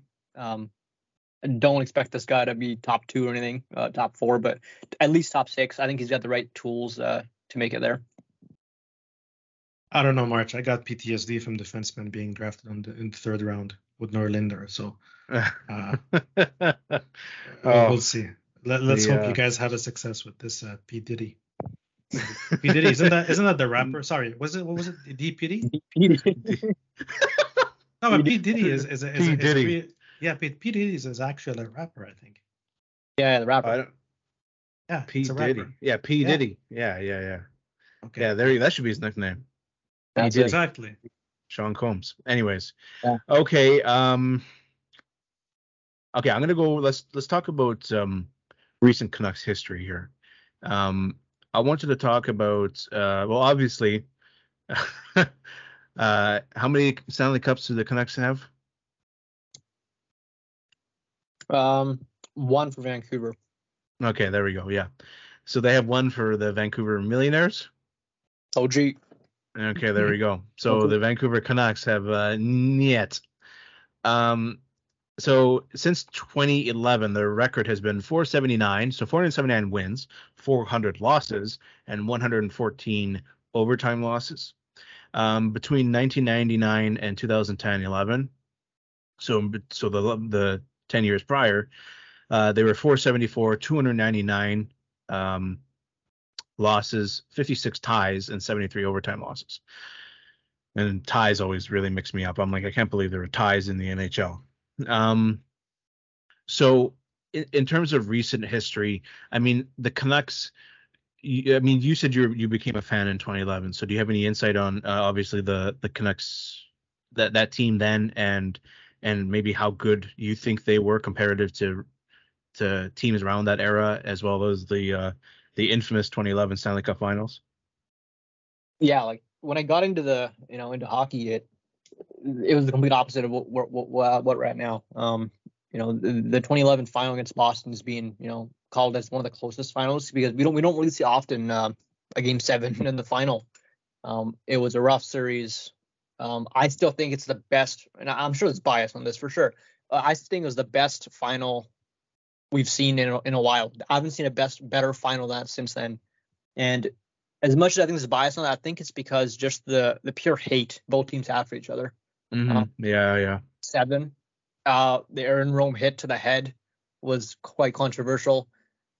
There's so much built around that final that really, as tough the result was, I think if they hadn't lost, I wouldn't be a Canucks fan right now. Because if they had won, most people would have said, okay, they won. Let's just, go back to what we do. But the fact that it didn't win and, there's unfinished business, the official Canucks slogan for last year, it stuck with me. It got me invested in it, and I'm still here. So it's been rough since then. If you look at the records, they were the top 2 team easily around that time. They won back-to-back President's Trophies. Although in the second year when they won that President's Trophy, they lost. I think the series was 4-1 against the Kings, who eventually went on to win a cup and begin their dynasty run. And it's been tough. Like since then, they've had countless coaches. They've had two management teams that have changed. Unfortunately, ownership hasn't changed since then. And it's been just a try of a rebuild, which never has been a rebuild. If you look at Canucks fans these days, they'll still get mad when people, when the Canucks sign someone like Philip Hronek. And I don't really see that as bad because the guy's 25. I think there's a lot of fans that still want this team to start rebuilding, but they also want to see Pettersson succeed. I'm like, you can't have both. You have to live in the real, and the real is this team is not going to rebuild until Pettersson retires or he's gone from this team. So it's been rough. It's been rough to see. Yeah. Question for Danny here. I don't want to ask this as if I'm going to like some old high elder in the mountains here, looking for wisdom. But considering that you've been a fan of the game longer than both of us probably combined, what were your thoughts on the Canucks when you started watching hockey, maybe in the 90s, the early 2000s? End of 90s. I would say that I was, obviously they had Todd Bertuzzi. Todd Bertuzzi was there in the end of his, I guess, he ended his own career, I guess, but he was pretty old still. But back then, older players, they stuck around for longer. So now, you see 33-year-olds retiring now, where back in the day where 30 years was like the prime, was considered the prime. So I don't know, like it's for Vancouver, it's a team that, they had some success with the Sedins, I guess a little bit with Burrows and Bieksa and these guys, but and obviously Luongo was a big. I'm gonna say it. Probably people are not gonna agree with me, but he was a kind of a drama queen as well. Like there was always something going on with Luongo. I don't know why, but like it's maybe it was like there was nothing else going on that they needed to put a C on him and then remove the C, and he gave him hack and bring in Corey Schneider and I don't know what. Like it's never been that team. I think their peak was exactly like when GMAN mentioned when they went to the finals. I think that was their peak. It's too bad that that core only reached the finals once. And I guess we can say the same thing about the Habs with the Price and stuff. But again, it's a team that is always in an era where it was all about toughness and big guys and slowness and hooking and checking and all of these things. It was a time where I think they played in the wrong era. They had a lot of soft players, a lot of smaller players. So I think that's kind of why the Vancouver Canucks was not really into them. But I am a fan of Todd Bertuzzi, even though we know what happened with him and Trevor Moore. So do you guys know what I'm talking about? Yeah. So that's what it is. But like, to be honest with you, I'm trying to remember, and I maybe I'll remember by the next episode here. But I was very interested in watching the press conference of the owner when they were looking for a new GM, and I think that was as of late. I'm not sure exactly what happened, but he was a different owner. Yes. In the way, yeah, you want to talk about that? I'm trying to remember what was so noteworthy about that. Did he get like into a fight with a journalist, or I don't remember what happened there. Are you talking about the previous owner, like back in the 2000s, I guess? No, not even like recently. A different owner. I think when the GM left. Yes. think he was he fired, Rutherford, or was he I think you're referring to when Jim Benning was let Jim go. Benning? Yeah, he was let And go. they had Okay. yeah. So Yeah. the owner came on. He talked a little bit. I kept thinking to myself, well, this guy is not Jeff Molson, but whatever, at least it's an owner. But he seems like he's very genuine. Like he's an Italian dude. I think he wants the team to have success. I don't know. Yeah, he's it's funny Yeah. because I say that, and I think he is generally a nice dude, but um, I think he's one of the most hated owners in the league, no doubt. Really, Um, really. if you look, well, I think just looking at the performance of this team, it's been over 50 years and we've done nothing, right? When Yep. it comes to cups, Yep. he's not been here for 50 years. He's been here since 2008. But his consistent lack of not wanting to rebuild, when when the entire 2011 roster was kind of dwindling away, they brought in Trevor Linden as the president, and he was batting heads with ownership because Trevor Linden, as being a former Canuck legend, he wanted the team to rebuild properly, have a rebuild, and build a good culture here. Where Aquilini and Jim Benning were on the other side, trying to pinch their pennies and get back in the playoffs no matter what. So, and when you say he's a nice, genuine guy, there's been just really awful reports of what Aquilini's done. He's assaulted his kids. That came out a couple of years ago. Oh, really? He's separated from his wife because of that. He's actually paying their college money. He deprived workers on his blueberry farms water and was sued for that. Wow. Okay. Danny's. So in terms of, well, I mean, look, the guy was nice. Obviously, he's not gonna be like that Chicago owner that died. Like we got into a fight with the press conference. So for me, he seems like a nice guy, but I don't know. I have no idea. Yeah, But I think he truly wants to do the right thing. When he brought in Jim Benning and this whole team, I think he honestly wanted the team to be good, but at the same time worry about the business side. The problem with him by far, and he actually admitted this in that press conference, is he left Jim Benning in power too long, and that was nice to see him be upfront about it. Every year when the Canucks were failing, Jim Benning would go back to Aquilini and tell him, we're going to do this, we're going to do that, we're going to bring in OEL, and that was the last ditch effort by Jim Benning to please ownership. Like, this guy's going to take us to the next level, and it didn't take him long, Aquilini, to realize that was just a pile of bullshit. I think the downfall of Jim Benning was letting go of Markstrom and Tanev. Let them walk. I think that was a huge mistake. There's a lot of downfalls you could say about Jim Benning when it comes to drafting. You Levy and Virtanen to exactly what you said there. The famous quote that summer was, "We ran out of time," when referring to not signing Markstrom or Tanev for trading them. Like, you could have traded them, dude, but no, we ran out of time because all his fucking time for some reason was on the phone calling Arizona to get OEL. And it's like, not an assistant? Is there nobody else in this organization? It's just like, it's mind-boggling. Okay. He should call Toronto. Toronto, they have 5 general manager assistants. So. Yeah, he didn't like that. He ended up just firing everybody else and just wanted him to living as a call center there. Okay. Call center. All right, well, thanks for that. I don't know. You know what? Like, for me, I'll say this until the end of time. I'll say I'd rather an owner, whether he's good or not. I mean, there was also some bad reports as well of the owner of the Oilers. I don't remember. I have a selective memory. Like, I remember really good things for a long time. Bad things, I kind of can tend to remember, forget them. I don't know what happened with the Oilers. I think he had was a scandal as well. I don't know if the guy was in I don't want to make accusations here, so I'm not going to speculate. But I think he was doing something wrong as well. He got into a trouble. But I will always take a bad owner over a lifeless company, like a bunch of suits and lawyers and stuff. So, quick fact, actually, about ownership is when the Canucks were selling, I think it was like Aquilini was a 50% owner back in 2008 with somebody else. And when the team was up for sale for the majority of it, Aquilini and Tom Gagliardi of the Dallas Stars were butting heads.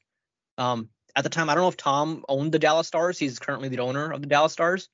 But both of them, from being from Vancouver, were just butting heads to get the team and end up, in the end, Aquilini won. But to this day, there's some rivalry between us and Dallas. not on the ice, but just from the ownership's perspective, that both owners wanted this team. I didn't know that. March, this all got me thinking about one thing. Like, I know we're deviating here from the topic, but like this whole ownership thing, like back in the day when you wanted to talk about an expansion team, you knew it's going to be misery for 10 years or at least 5 years minimum, of being at the bottom, and you're drafting constantly and hoping that it's going to win, and you have a hard time with your fans and everything. And now with Vegas and Seattle, possibly Salt Lake City, maybe Quebec and Atlanta and Houston and whatnot. Like if I'm a billionaire, I would go for an expansion team. Why would I pick up someone else's problems and like you can't win. Like if somebody buys the Vancouver Canucks tomorrow, well, he just bought, what is it? You said 30 years or 50 years of history with no success. Like why would you want that? Why not create a new brand, slap in on new colors and new mascot? I don't know. In a way, Yeah. I feel like they might have done that, didn't they? Because like, well, I mean, I think something, I wouldn't say a running joke. Well, maybe it is, but how many? Well, obviously, I think the Oilers might have them match there, but as to how many jerseys the Canucks come out with every year here, so You got the they're German flag.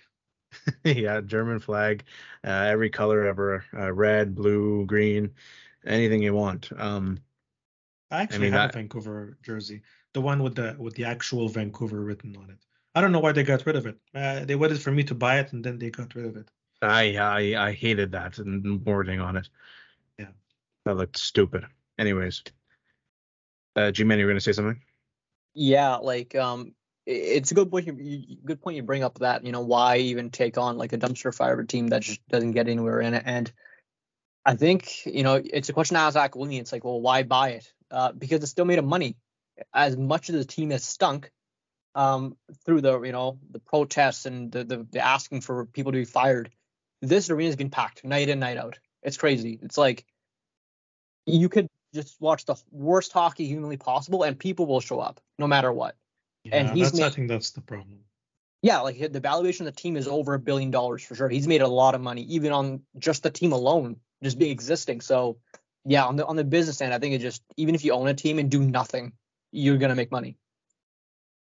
You can finally afford a condo in Vancouver then. Perfect. Exactly. Yeah, exactly. All right. I will go back all the way to the start here, just quickly to note that GM Place, which is now Rogers Arena, which was GM Place, which was also nicknamed the Garage, used to be the Canucks used to play at the Pacific Coliseum, which is at the PNE. So just going back to what we were talking about 2 episodes ago, the PNE. Yeah. So Canucks used to play there, and then they moved downtown. So I don't know. It might have been more accessible in a way if it back then, but it's definitely a way smaller arena. That's for sure. So anyways, moving on, I guess I want to just talk about the rivalries. Who are the existing rivals of the Canucks? I mean, the thing is, the conversation around it is obviously you can talk about the Bruins. I mean, I feel like they're rivals with everyone. You can say that, but at the same time, it's hard to have rivals when you're really shit. Because just to, again, as an example, Montreal Boston has really not been the way it used to be, especially, well, I mean, obviously the Boston Montreal rival of the 70s, 80s, whatever. But most recently in 2014 to 2016, when Montreal and Boston were decent, and we met each other in the playoffs, so that was really fun. But since then, Boston's been good and Montreal's been not good. So I don't know, but the Canucks, I mean, I would say the Bruins. I would also consider the Flames. I'm not sure about the difference between the rivalry between the Canucks and the Flames and the Canucks and the Oilers. I feel like there's probably a little more with the Canucks, especially, or with the Flames, especially since most recently the Calgary took their entire team in free agency, and maybe we can also talk about what the future of Vancouver Seattle might be in terms of their rivalry. G-Man? Yeah, I think it's hard to have rivalries when you're not playing meaningful games, and this team hasn't played meaningful games in far too long. So the demand for a Seattle Vancouver rivalry, I think it was odd. It's like I've remember it being called the Battle of the I-5, the highway that goes down to Seattle. And I'm just like, I don't know what you're talking about. I think we beat the Kraken like 10 times, like straight. Like they hadn't beat us a single time. No, now as good as they were. And I think on the last time we versed them, they beat us. And Kraken media lost it. They're like, oh, the Canucks are just getting defunct. They just got beat. Like, when was their arrival? We don't give a shit. Like, who cares? Oh, they were going heads over heels, checkmating us. And yeah, it's something I'd like to see. I think maybe with this year, the Canucks being more competitive, we will see a fight, for a wild card spot perhaps, or in the playoffs even. Your point of Boston being a rival, even when Boston comes to town, even the littlest like goals will get, attention from media and fans. And the way I see it is it's been far too long with Boston. They're pretty much lost any pieces they have left from that run in 2011, other than Marchand. So fuck him. And Lucic. Yeah, exactly. Yeah, exactly. Lucic. I like Boston. If I had a choice to press the erase button, Marchand and the NHL, I would press on the Canucks first before Boston. Isn't that a lovely thing to say to your guest who's a fan?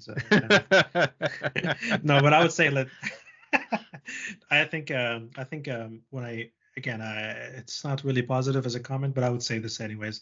I always say what I think. I think if you want to have a rivalry, you have to have personalities, and maybe Demko, you have a little bit of a personality there. But on the other side, you have Shane Wright, who's a psychopath, and then you have Matthew Beniers, who's going to be a good one for a long time. So you got those a little bit. I mean, Pedersen kind of reminds me a little bit of the demeanor of Grubauer. So I don't know. Like I'm not really too sold on those two teams having big energy, like unless they play meaningful games, like GMAN said. I see what you mean. I mean, to the extent, like what I was referring to of Montreal and Boston, Dale Weiss and Lucic, you had Subban, you had, even Price. Chara, Price, but even Chara to an extent. There is a bit of personality that has to come out in the media, and I feel like, well, I'm not going to say that no one, maybe it's just that there hasn't been an opportunity for some of these players to even come out and start saying stuff like this. I remember Vancouver had a little bit of personality and a little bit of a swan song story when they went to the second round, but technically third round because they won the play-in series. So how can you have anything? How can you even have personality if you're a bad team, bottom feeder for years? So yeah, it's a good point. Yeah, I'd like to see the Kraken. The only thing is you never get over the border when there's a game day because everyone's going to be coming back and forth. So just don't go to the United States during game day. Yeah, it's a good point you made of players not like you have to have those players to start rivalries. Like back in 2011, we had the Rafi Torreses of the world, going for people's heads. So it was easy to do that with guys like BX and Kessler. Right now, I wouldn't say we have many of those guys, the shit starters, you could say. One guy you don't want to mess with is JT. I don't trust that guy not to take your head off, and he probably really the year. So he's one of those guys, and that's what I value about him too. But yeah, it's Seattle. I don't see much of a rivalry yet. Boston, it's been too long. And the way I see it is any Canadian team really. Like when Toronto's in town, we hate Toronto.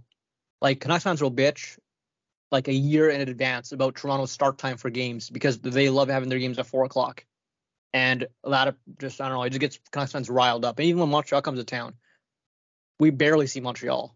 Like, we don't even know who they are because it's on the other side of the continent, really. But the fan ratio is like 50-50 here.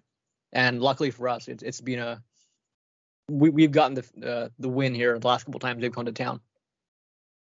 Let's not get crazy here. I didn't go to the last game. Thank goodness I didn't go because that was a 7-6 Canucks win, and it was like the worst. We're up like 4-0, and then the Canucks came back, and it's just horrible. Oh, and to touch on that, the Canucks won that game thanks to Elias Pettersson's revenge on Mike Matheson, where he took the puck away from him and had a wide open net and shot and scored. Matheson was a different player.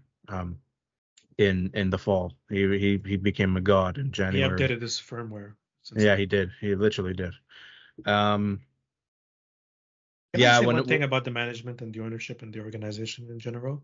Like a couple of weeks back, March, he talked about Luke Bourdon, and we touched on it a little bit. What do you think of that, GMAN? That whole fiasco, that PR situation that nobody needed. Yeah, any comments on that or any thoughts?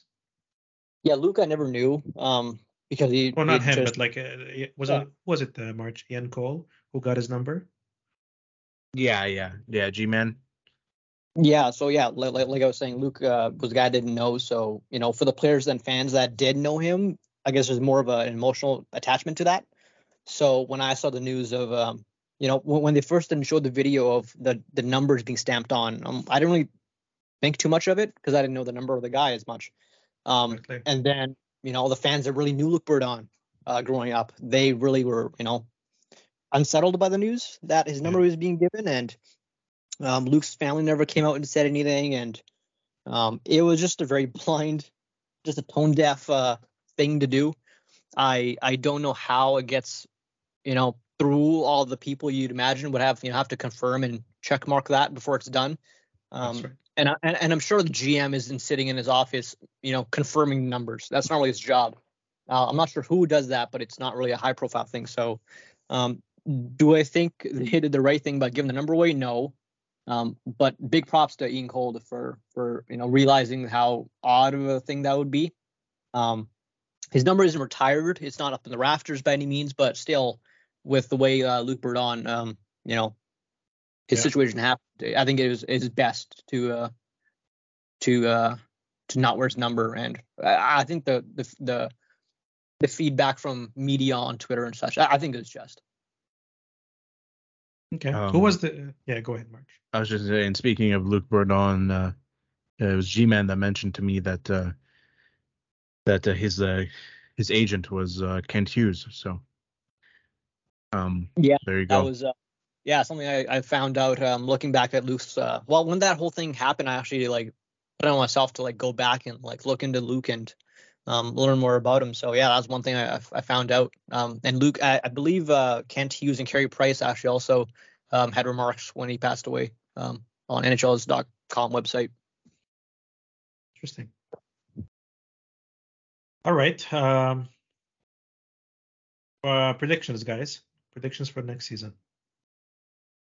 For the Vancouver Canucks. So yeah, I was gonna say, so for predictions, I guess we'll ask this to you, G-Man, and I guess Danny and I can give our well, actually, let's start with this. What's one hot take for the Canucks next season that you have? And we'll start with G-Man. That's tough. Hot take. Huh. I think the first thing I would go to is probably Elias Pettersson, but I don't what I'm going to say is 150 points. No. It's tough with how good or bad this team can be just based on how healthy they are. So, hot take. I'm going to say Thatcher Demko is a top 3 goalie. I think he finally gets it together, doesn't get injured, actually has a reliable D for once, and I think he shows Canucks fans and just to the league that he can take it to the next level. So, top 3 in I guess in Vezina voting. Oh wow, that's definitely hot. I mean, I guess my hot take would be I think my hot take would be that Brock Besser scores 30 goals. I like that's Brock hotter. Besser. Yeah, and it's very funny. I listened to podcasts as of recently. They've talked about him, and it's just like the moment they say Bozer, I just turn it off. Yeah. Oh, this Bozer guy. Yeah, he sucks. Okay. Yeah, he's a little bit of a wild card for me. I still like him. I mean, there's obviously been talks of him moving. I don't see them moving him, especially with the cap going only up by a certain amount next season. I mean, if they're really desperate for moving him, they'd be done at the trade deadline, so he'll still have some time with the Canucks, I think. But I think he kind of gets it back together. And who knows, if he scores 30 goals, maybe that's more incentive to trade him because now his value is super high. I don't know, but I can see him scoring 30 again. So Yeah, or 30. quickly, Sorry. he actually never scored 30. He scored 29. Yeah, I was about to say. I could see him scoring 30 again. Then I corrected myself and saying, actually, no, sorry, scoring 30, and just in general, because he never scored 30. He scored 29. Yeah, he's been a player that's gone through a lot, which is why I've taken back a lot of the criticism I've given him. He lost his dad last year due to cancer, and that was very tough on him. If I don't know if many people outside the market saw, but at the season end press conference, he ended up just tearing out and just full on crying when asked about that, and that was tough. And he had lost his best friend in a car accident years ago, and he's had the most of most players to take on. So last year he did promise to media, I'm going to score 30, and unfortunately that never happened with his dad being on his mind a lot. It's hard to trade him. He's a winger. Wingers have very low value right now. He did ask for a trade last year through his agent to find a team that wanted him. And since then, he's taken that back since Rick Tockett's come in. He's actually been very good under Tocchet. He's liked what Tockett's brought in. So he's taken back the trade request. So I don't imagine he'll be traded soon over a guy like Garland. Danny, hot take. I'm gonna say a hot take here, but I'm gonna say that it is so specific that the chances of this happening might not play out as I wanted. But I'll just say it still. But before I said, I'm gonna have a question here for GMAN. Is JT Miller more of a center or a winger? Good question. He is an overall better player as a winger, is what I'll say. Can he win faceoffs? He said 55%, right? Yeah, the lowest he's gone is 53% over the past 4 years. So yeah, he can win faceoffs. He can play center. Yeah. So this is my hot take, March. JT Miller to Nashville. He seems like it's a guy who would fit really, really well with what they're trying to do there. And maybe at some point we can get someone from Nashville on the show and talk about what they're trying to build over there. But when I see O'Reilly, when I see McDonough, when I see Yossi, JT Miller complements that a little bit. You got a little bit of a number of softies that they got rid of as well. A little bit of troublemakers as well with Duchesne and Ryan Johansson. So I think that JT Miller, they have the space for it. He signed for long term, $8 million for a second C. Should be okay. What do you guys think? When you said it, I was like, but then at the same time, I realized who the hell knows what Barry Trotz is doing. So, it's very specific. Very specific. It might not even happen. But I could see it if they were trying to move him. I don't know if the Canucks are looking to move him as much as they were when he signed the contract. But at the same time, yeah, it's a trade, that's for sure. So he's been reported to go to all the teams you can think of. He was actually this is a rumor, don't take it take it with a grain of salt, but he was rumored to be the guy that the Islanders wanted the year prior to Horvat being traded, and that never ended up happening because the leak came out that I was going down and Lou Lamb shut it down immediately. So JD or JT, not JD, being traded is not something new. Nashville is an interesting one, though. I do see your point, but like March said, I have no damn idea what Barry Trotz is doing. So, quickly before that, actually, JT can't be moved because he's in no movement clause that kicked in this July 1st. Yeah, so, but if you tell him, hey, you want to save on taxes, he'll be the one backing himself. So. That might work, but I don't know. I don't think he moves. I just have to say, I don't know his personality. I know he's done New York, he's done Vancouver. The guy is probably aching for a quiet place, to play. I don't know. People seem to like Nashville, the players at least. So I would see him as a fit there. He's got the personality for it. He's, like you mentioned, is a mean guy. He's a tough guy, good on the faceoffs, can score. Signed for a long time.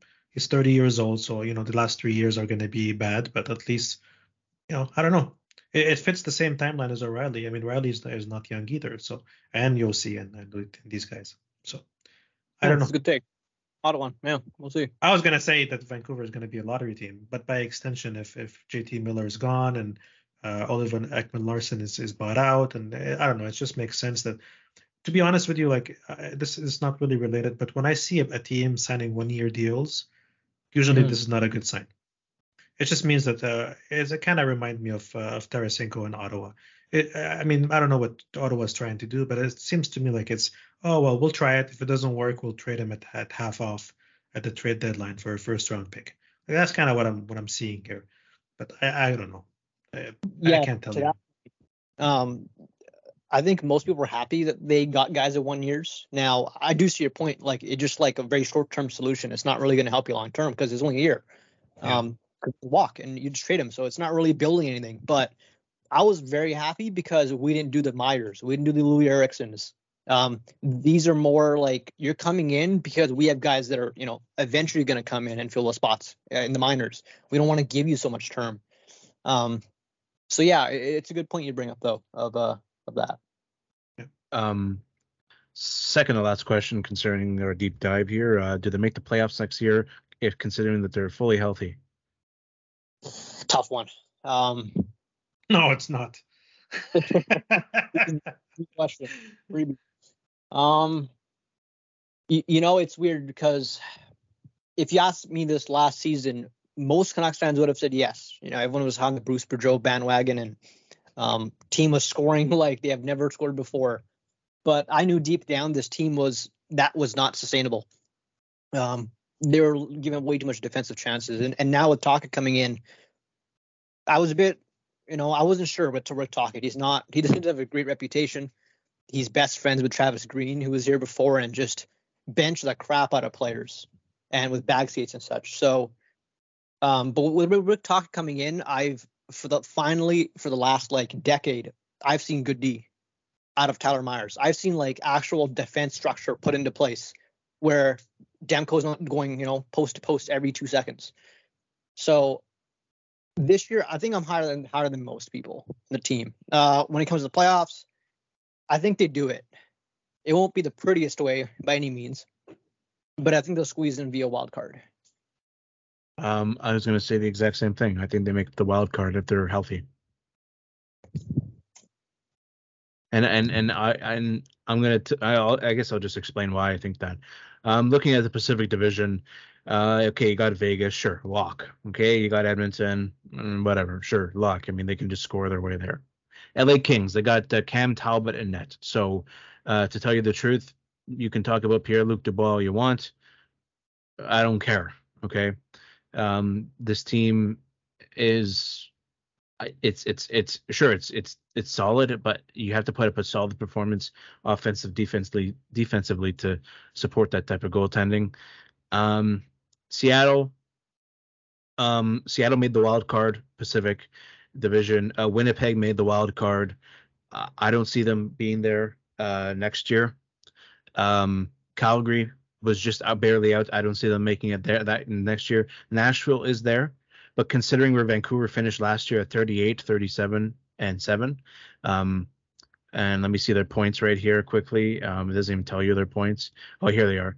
10 points away from Calgary, 12 points away from a wild card position last year. I fully healthy, and considering I think Demko, and this is saying Demko too, like fully healthy plus healthy Demko, and they have like the scoring they put up this season. Yeah, wild card for sure. I see them pushing out Winnipeg, Calgary, and Nashville easily to get that spot. If Vegas, Edmonton, LA, and Seattle all make it, like they've got a slot there, and they're better teams than Calgary. Nashville's very interesting because they got Yossi, they got Saros, they got good pieces, but at the same time, no one knows the direction. So that's a bit of a wild card in itself there. But Vancouver, I think, has a good chance. I don't think they're going to finish fifth. In the wild card position here. I think they'll be closer to probably just outside the wild card if they miss. Danny? For me, let's put it this way. If the NHL marketing team calls Vancouver and says, hey, look, we're ordering the templates for the playoff template for the ice. Do you want one? I think Vancouver should decline, not pay for the shipping. So that's how I would put it. Where do you see them finishing?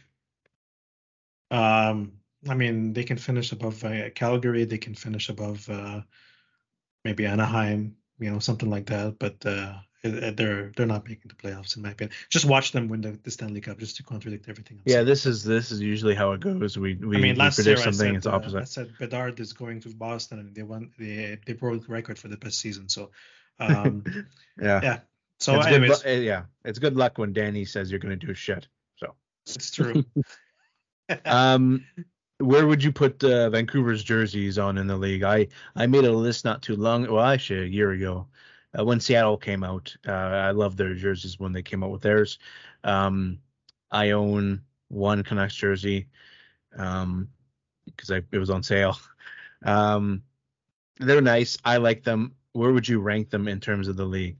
Now, I'm not saying do a list in your head right now and tell me, but what do you consider of them? GMAN. Well, if you're looking at like the old black skate jersey, for non-hockey fans, I've seen them put them, that up in the top 10 easily. There's been a big push for that to come back, and there's been some rumors that it might. So I'm not too sure actually. But with the current ones that are blue with the Orca on it, I like it. They don't have the wow things that the Vegas Knights jerseys have, which is like glow in the dark and that sort of thing. Now that's only for players, but still, it's cool. I'd say on the safe side, they're in the top 15. And if it's a non-Canucks fan, I think you might get some say it's top 10, but I think for the most part it'd be around the 15 mark. I'll just say I have the Canucks jersey in my top 6. No, okay. I really liked when they had the 50 patch on it. Yeah. That was a really nice jersey. I like the jersey a lot. I think it's like the big Orca instead of having the Vancouver over it. It's a lot better. Let's just say the New Vegas jerseys are probably in my bottom 5. I hate them. Disgusting. Anyways, Danny, where do you see? Do you have so you said you have a Canucks jersey, right? That's the one with the Vancouver on it. Where do Yeah, you? obviously I didn't pay for it full price. And all the all disclosure, I would say I don't mind saying I paid $30 for it, brand new. It's not used. It's a Number? brand new, no number. I don't buy Huh? jerseys with numbers. I only have one with a number, and it's actually I have two now. It's Crosby and McDavid. But um, Hmm. I would say that I like their color theme. I think it's a winner. I think it's kind of iconic as well. Like, we've gotten used to it. They're not an original Team Six, but like nobody can watch hockey and not know what Vancouver looks like. They are a little bit. I hate the fact that they have so many jerseys as well. I am not a fan of the whole German flag era, like with Pavel Bure and stuff. Like, I know it has a semblance for has like a meaningful meaning for the fans, but I'm not a fan of it. March, I can't really come up with a list of ranking right now, but I would say that it's in the bottom tier for me. I like it just because it's a Canadian team and I like to collect jerseys, but um, if I had a choice, I would go back to actually well, it's a tough one, but I would go back to the dark blue. Oh Um, yeah, I know. yeah. Mm-hmm. So, but I do G- like the current one. Like, if they make that the third one, then I would be fine with that. There's no need for the German flag. Yeah. It's just so funny because I'm just totally imagining people listening to this who have no knowledge of what this jersey is, and you're just talking about a German flag, and they're like, did they put a patch on it, or is it? Yeah. Did they I actually will fly say around with one a thing German though. flag? They make the absolute best special night jerseys. Mm-hmm. They're Yeah, they're really good. what are they? What are the categories? The Pride. There's You got Pride. the. There's First Nations. I'd There's have to Black take a History look at. Month. Okay, yeah, these three I think. Not the soldiers one. Like, I don't like the cameo ones. But I really Yeah. like every time they really knock it out the park. Every time. Yeah, they do it Yeah. pretty well.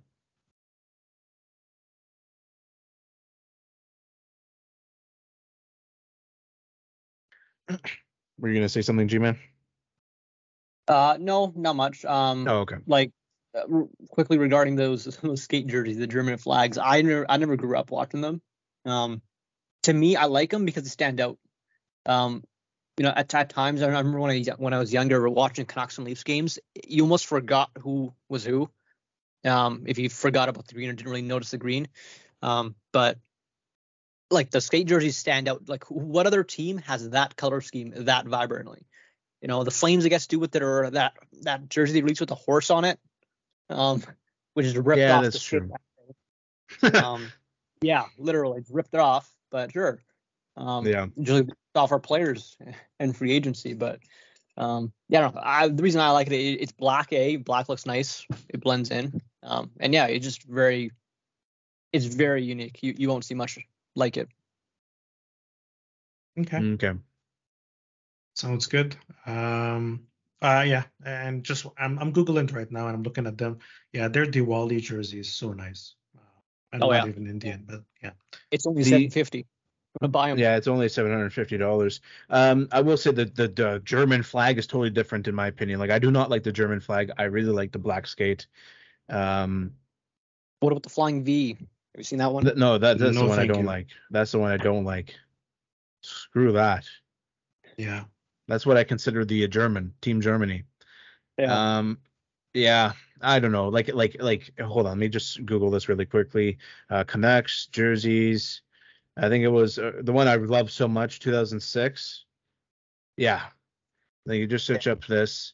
Oh, I just love this so much. 2006, 2007. Home jersey. It's like dark blue with the red, silver, and lightish dark blue. The old logo, so it had the dark blue and blue. Oh, it's just so nice. If they made this into an alternate, I'd buy it immediately. Yeah, I But think it's off of like 90s Vancouver. I don't know why. The colors and stuff. I don't know. well, they had that because the new Canucks retro one with like the green and like the hue and like the stuff. They had like that old like the old retro jersey, but that's based on the jersey that's red. I don't know why they went with that. I would have preferred the 2006 one, but oh well, whatever. Anyways, Danny, moving on. We've got some topics to talk about, I guess. Yeah, I mean, we'll wrap things up here. I think this was, guys, I think this was a very successful deep dive. I like the format. We covered a lot. I mean, for the audience listening to this, I mean, if they like the Canucks, this episode was for them. If they hate the Canucks, I also think this episode was for them as well. Just because they can, when you learn so much about your enemy, I think you can find some common grounds there. I liked it. I think we should do more often of these, March. I think we should have. I know we're working slowly on getting some people from other teams as well to join in. But I love this format. What about you? Yeah, it was good. I enjoyed it. There's a lot of insight, a lot of things I learned. I mean, obviously, I live in Vancouver, so there's certain things I do know, but the whole point of it really is to inform not just ourselves, but people listening, learn about the team, learn about things that are surrounding the team. I mean, like we're not experts on everything, so hearing certain little insight in and outs of teams and organizations and players is always fun. Fan experiences is also really good. Like there's a lot of things in the league I'd like to know about. I mean, like you said before, this is kind of an easy way of going and almost learning about this without having to actually go there. So we're cheap bastards getting people on here to tell us Not more. even that. I mean, it's even if you decide one day to go to example Seattle or Nashville or whatever, and you get this information, you're going to know what to look out for and that is very stuff. true. Yeah, that's a good point, Danny. That's very good. All right, let's. I got a few topics. Some of them are outdated a little bit, and I have a good reason for that. I mean, the last two episodes we've had some very cool guests that kind of took a little bit of more time than our usual topics, which was actually amazing. But still, this is kind of why I wanted to touch on a few things that happened probably 2 weeks ago. The Hockey Canada investigation. There've been some reports that teams are actually bracing for a lot of players to be suspended. Do you think that this kind of explains why there's a lot of quality UFAs still on the market and there's not many trades and as if we needed more time, more reasons to have a freeze when it comes to hirings and trades and stuff? Any thoughts, guys, on this topic? Yeah, I think it does concern guys like Carter Hart and stuff. I'm just searching up who was actually on that team. Also, I did not know Victor Mete was. Yeah, he was. But he's on Philly right now. What the heck is going on? He's nowhere, I think. He signed, right? Minimum deal. Yeah, Philadelphia.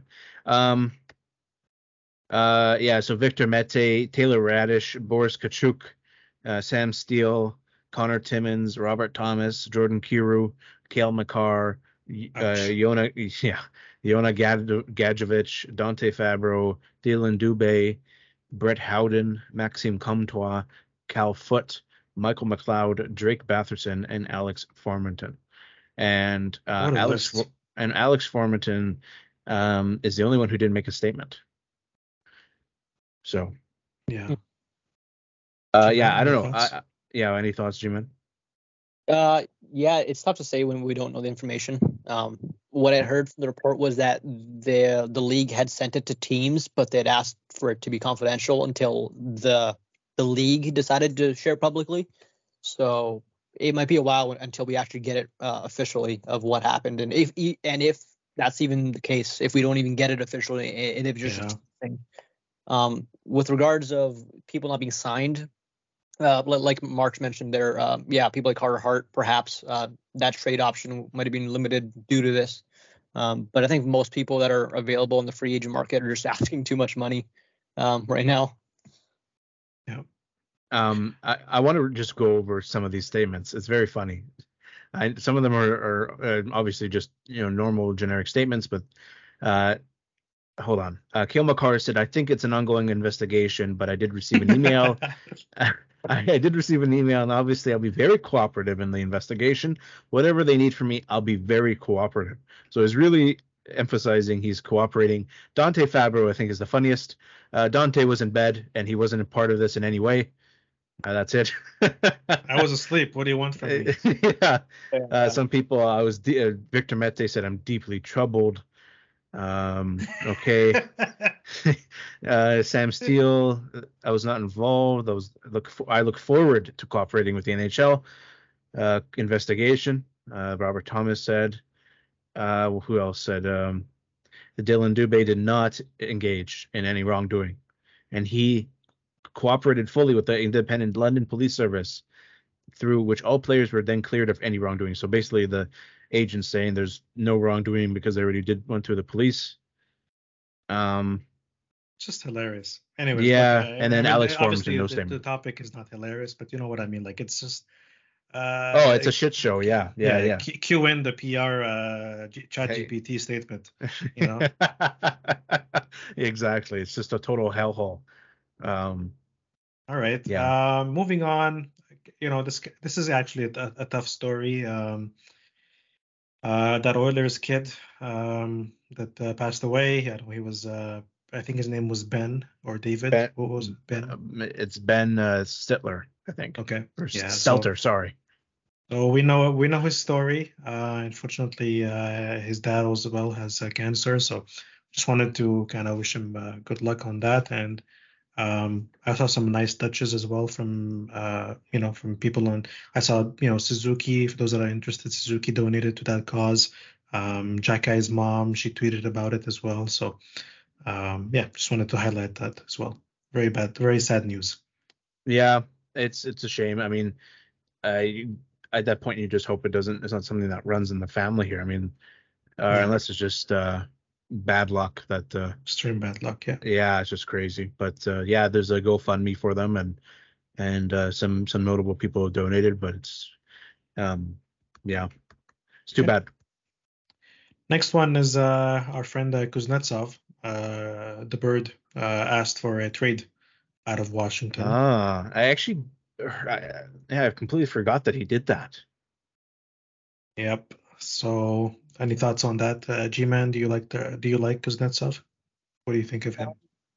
I do like him, and with him being in his situation, he was actually a person I saw quite often connected to the Canucks for like a JT Miller trade, and I never understood the logic of that. But he's a great player, but the massive thing with him is he's just overpaid. And it's tough. I'm assuming Capitals are going into a stage where they want to get younger. and perhaps rebuild. Perhaps it's hard to say, but with a contract like that, I just don't see it being moved unless they move that money out and bring money back in some other sort of way. You know what's crazy is you consider him overpaid, but I'm looking at his stats. I mean, like he's getting the paid same as Suzuki, and 7.8 million, and the guy's point. Oh, actually, never mind. I was going to say his point per game, but I was looking at his penalty minutes. Um, no, he's 55 points. Yeah, I mean he's kind of tailed off. I mean in 2018 he was at his peak. That's when they won the cup. In the playoffs he was fantastic. He had 32 points in 24 games in the playoffs. In the playoffs since he's actually performed quite well. He's 6 points, 5 points, but they have never really gotten past that since they won the cup. Yeah. Do you guys see any team jumping on him? 7.8 for 2 more years. Oh. I don't know. This kind of screams. He's a center. 31 years old. He's got 2 more years, right? So, you know what? Like I'm telling you, like this is something that probably I would not be surprised if Toronto jumps on this. Knowing Tree Living, he would. Yeah. It just seems like a Toronto move to get this guy. And does it help? Probably not. But next one, I kind of talked about it. We can quickly go over it with you. What are your thoughts, Tarasenko in Ottawa? Well, I don't understand it. Well, not from the idea of like Ottawa getting him. I don't understand what Tarasenko thinking. Yeah. Considering the offers he had. GMAN actually has an interesting idea or thought to this, but in my opinion, he had offers from Carolina, Florida, and San Jose. You can throw San Jose in the trash. Who cares? But Carolina and Florida, these are good teams. So it doesn't really make sense that and they both offered the same amount of money and same term. I think San Jose offered long term. I don't know. I guess it's just something. I have no idea. Maybe it might be ice time. Nobody saw it. Oh, I don't know. I mean, well, we did hear about it for a little bit, but we heard rumors of it, but it was never like, yeah, he's going there. It was kind of like, okay, Carolina, I think, or maybe he might stay in New York or whatever. No, it's just okay. We're going to Ottawa. G-Man, any thoughts?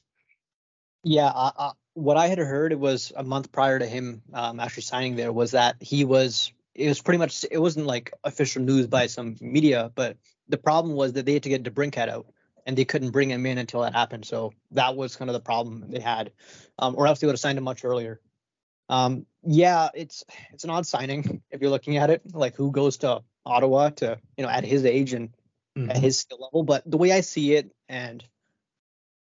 is this, that with his age, he's an elite player. He hasn't hit the same. I think he would like to hit the same level.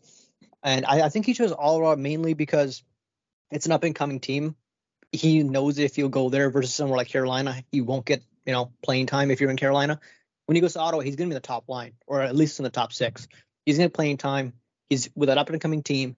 And he's only there for 1 year. So if he goes there, he gets, plays, puts up points. He can either decide to stay in Ottawa, if they got a decent future with him, or he can take the points, make the dough, and go somewhere else. So I think it's a good spot. I think San Jose was one of the other options where he could have gone to. And as nice as it would be to, chill on the beach in San Jose, I think San Jose is going to be one of the worst teams next year. Excellent. It's actually, looking at his stats, it's actually insane. From 2014-15 up until 2018-19 when they won the cup, this guy was like a consistent 35+ goal scorer. And then, I say he's consistent up to then because not because his points dropped off, but afterwards he was really injured. His first really kind of full season afterwards was 2021, 2022, and he scored 34 again, but he had the most points in his career, 82 points. And that wasn't even that long ago. That was only a couple years ago. That was the most points in his career. Last season, what am I saying? 2 years ago. That was the year prior to last season. The last season he only had 18 goals, but he only really played 60. He played 69 games. He had 40 points. No, sorry, 30. I can't count. 50 points. Yeah. So 50 points in 69 games. It's not horrible for someone who's been playing as inconsistent as him. Look at Claude Giroux. I mean, he played really well on Ottawa last year. Just pulling up his stats right now because I just Yeah, want to but get a he's number got for him. DeBrincat. He's got DeBrincat to thank for that, in my opinion. Okay, I'm going to disagree with you 100% here, man. Please tell me you're joking. Or if you know what, if you like DeBrincat, go ahead. No, I don't. DeBrincat, okay. Yeah, jeez. Anyways, okay. But he had 79 points, 35 goals. I didn't know that Claude Giroux had a 102-point season. Jeez. Crazy. And that was only in 2018. My goodness. And Philly, and oh my God, did Philly Philly got eliminated round 1. So there you go. Yeah, I could. In Florida, he played well. He played well when he got traded there, but yeah, he played really well with Colorado last season. So Tarasenko might be the same, and I think a lot of this has to do with the cap. The cap is stricken, so you can't sign long term because players know they want to cash in. This guy, he can try and cash in after next season if he plays well. If he doesn't, he can then try Carolina or Florida and play in their top 9 or bottom 6 because he realized, hey, listen, I couldn't do it with ice time. I might as well just get the money I can now and win something, and then hopefully, capitalize on another contract later. But I can kind of see where we're getting at here. I mean, I would have seen a little more room on Florida if he went to Florida. It's obviously very nice.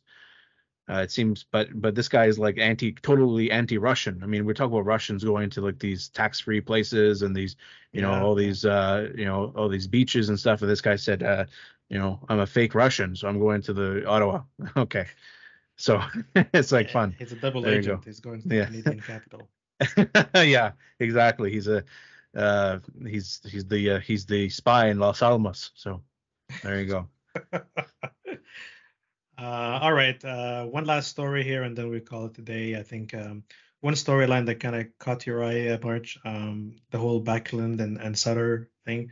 You want to talk to the audience a little bit about this and share your thoughts? Yeah, give me 1 second. Uno momento, everybody. I'm just gonna pull it up because it was on. Yeah, here we go. So NHL Breakers. I to tell you the truth, it's not like they're. What's that thing? Puck? No. What's that Instagram thing that everyone looks at? A Puck Empire. It's not like it's a Puck Empire because I think they get legitimate. But NHL Breakers, I've seen a lot of. They basically said. Mackenzie Weegar was interviewed on missing curfew after the season and said that most players on the Flames got into shouting matches with former coach Daryl Sutter.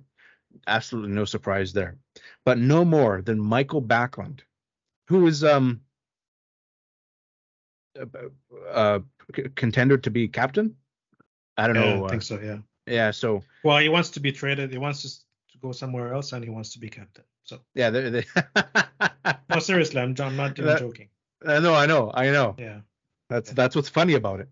Yeah. Sutter would press Backlund, and he would give it back to him, engaging in a lot of FUs back and forth.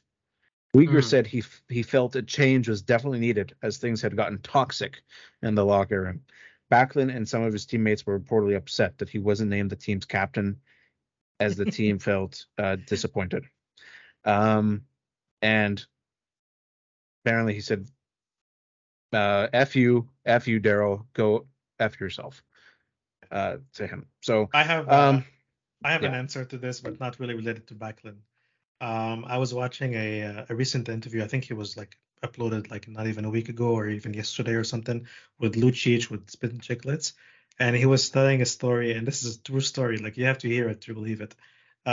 He would Sutter would go back in the Flames locker room when the score is 0-0 after the first period, and he would yell at Mark Sturman and say, Vladar, get ready, you're going in, or something like that and stuff like that. So just to harass Markstrom. So I am not one bit surprised, but like Lucic was saying, and I honestly I laughed out loud, to be honest with you, when I saw that, when I heard that.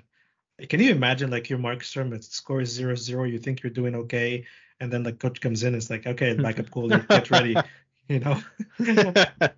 So I don't know. And obviously, there's probably some guys on that team that liked him. I mean, obviously, Tyler Toffoli probably liked him a lot. But, geez, like, come on. And there's an issue with Daryl Sutter, and it doesn't surprise me that when he got canned and that there was probably something wrong in the locker room.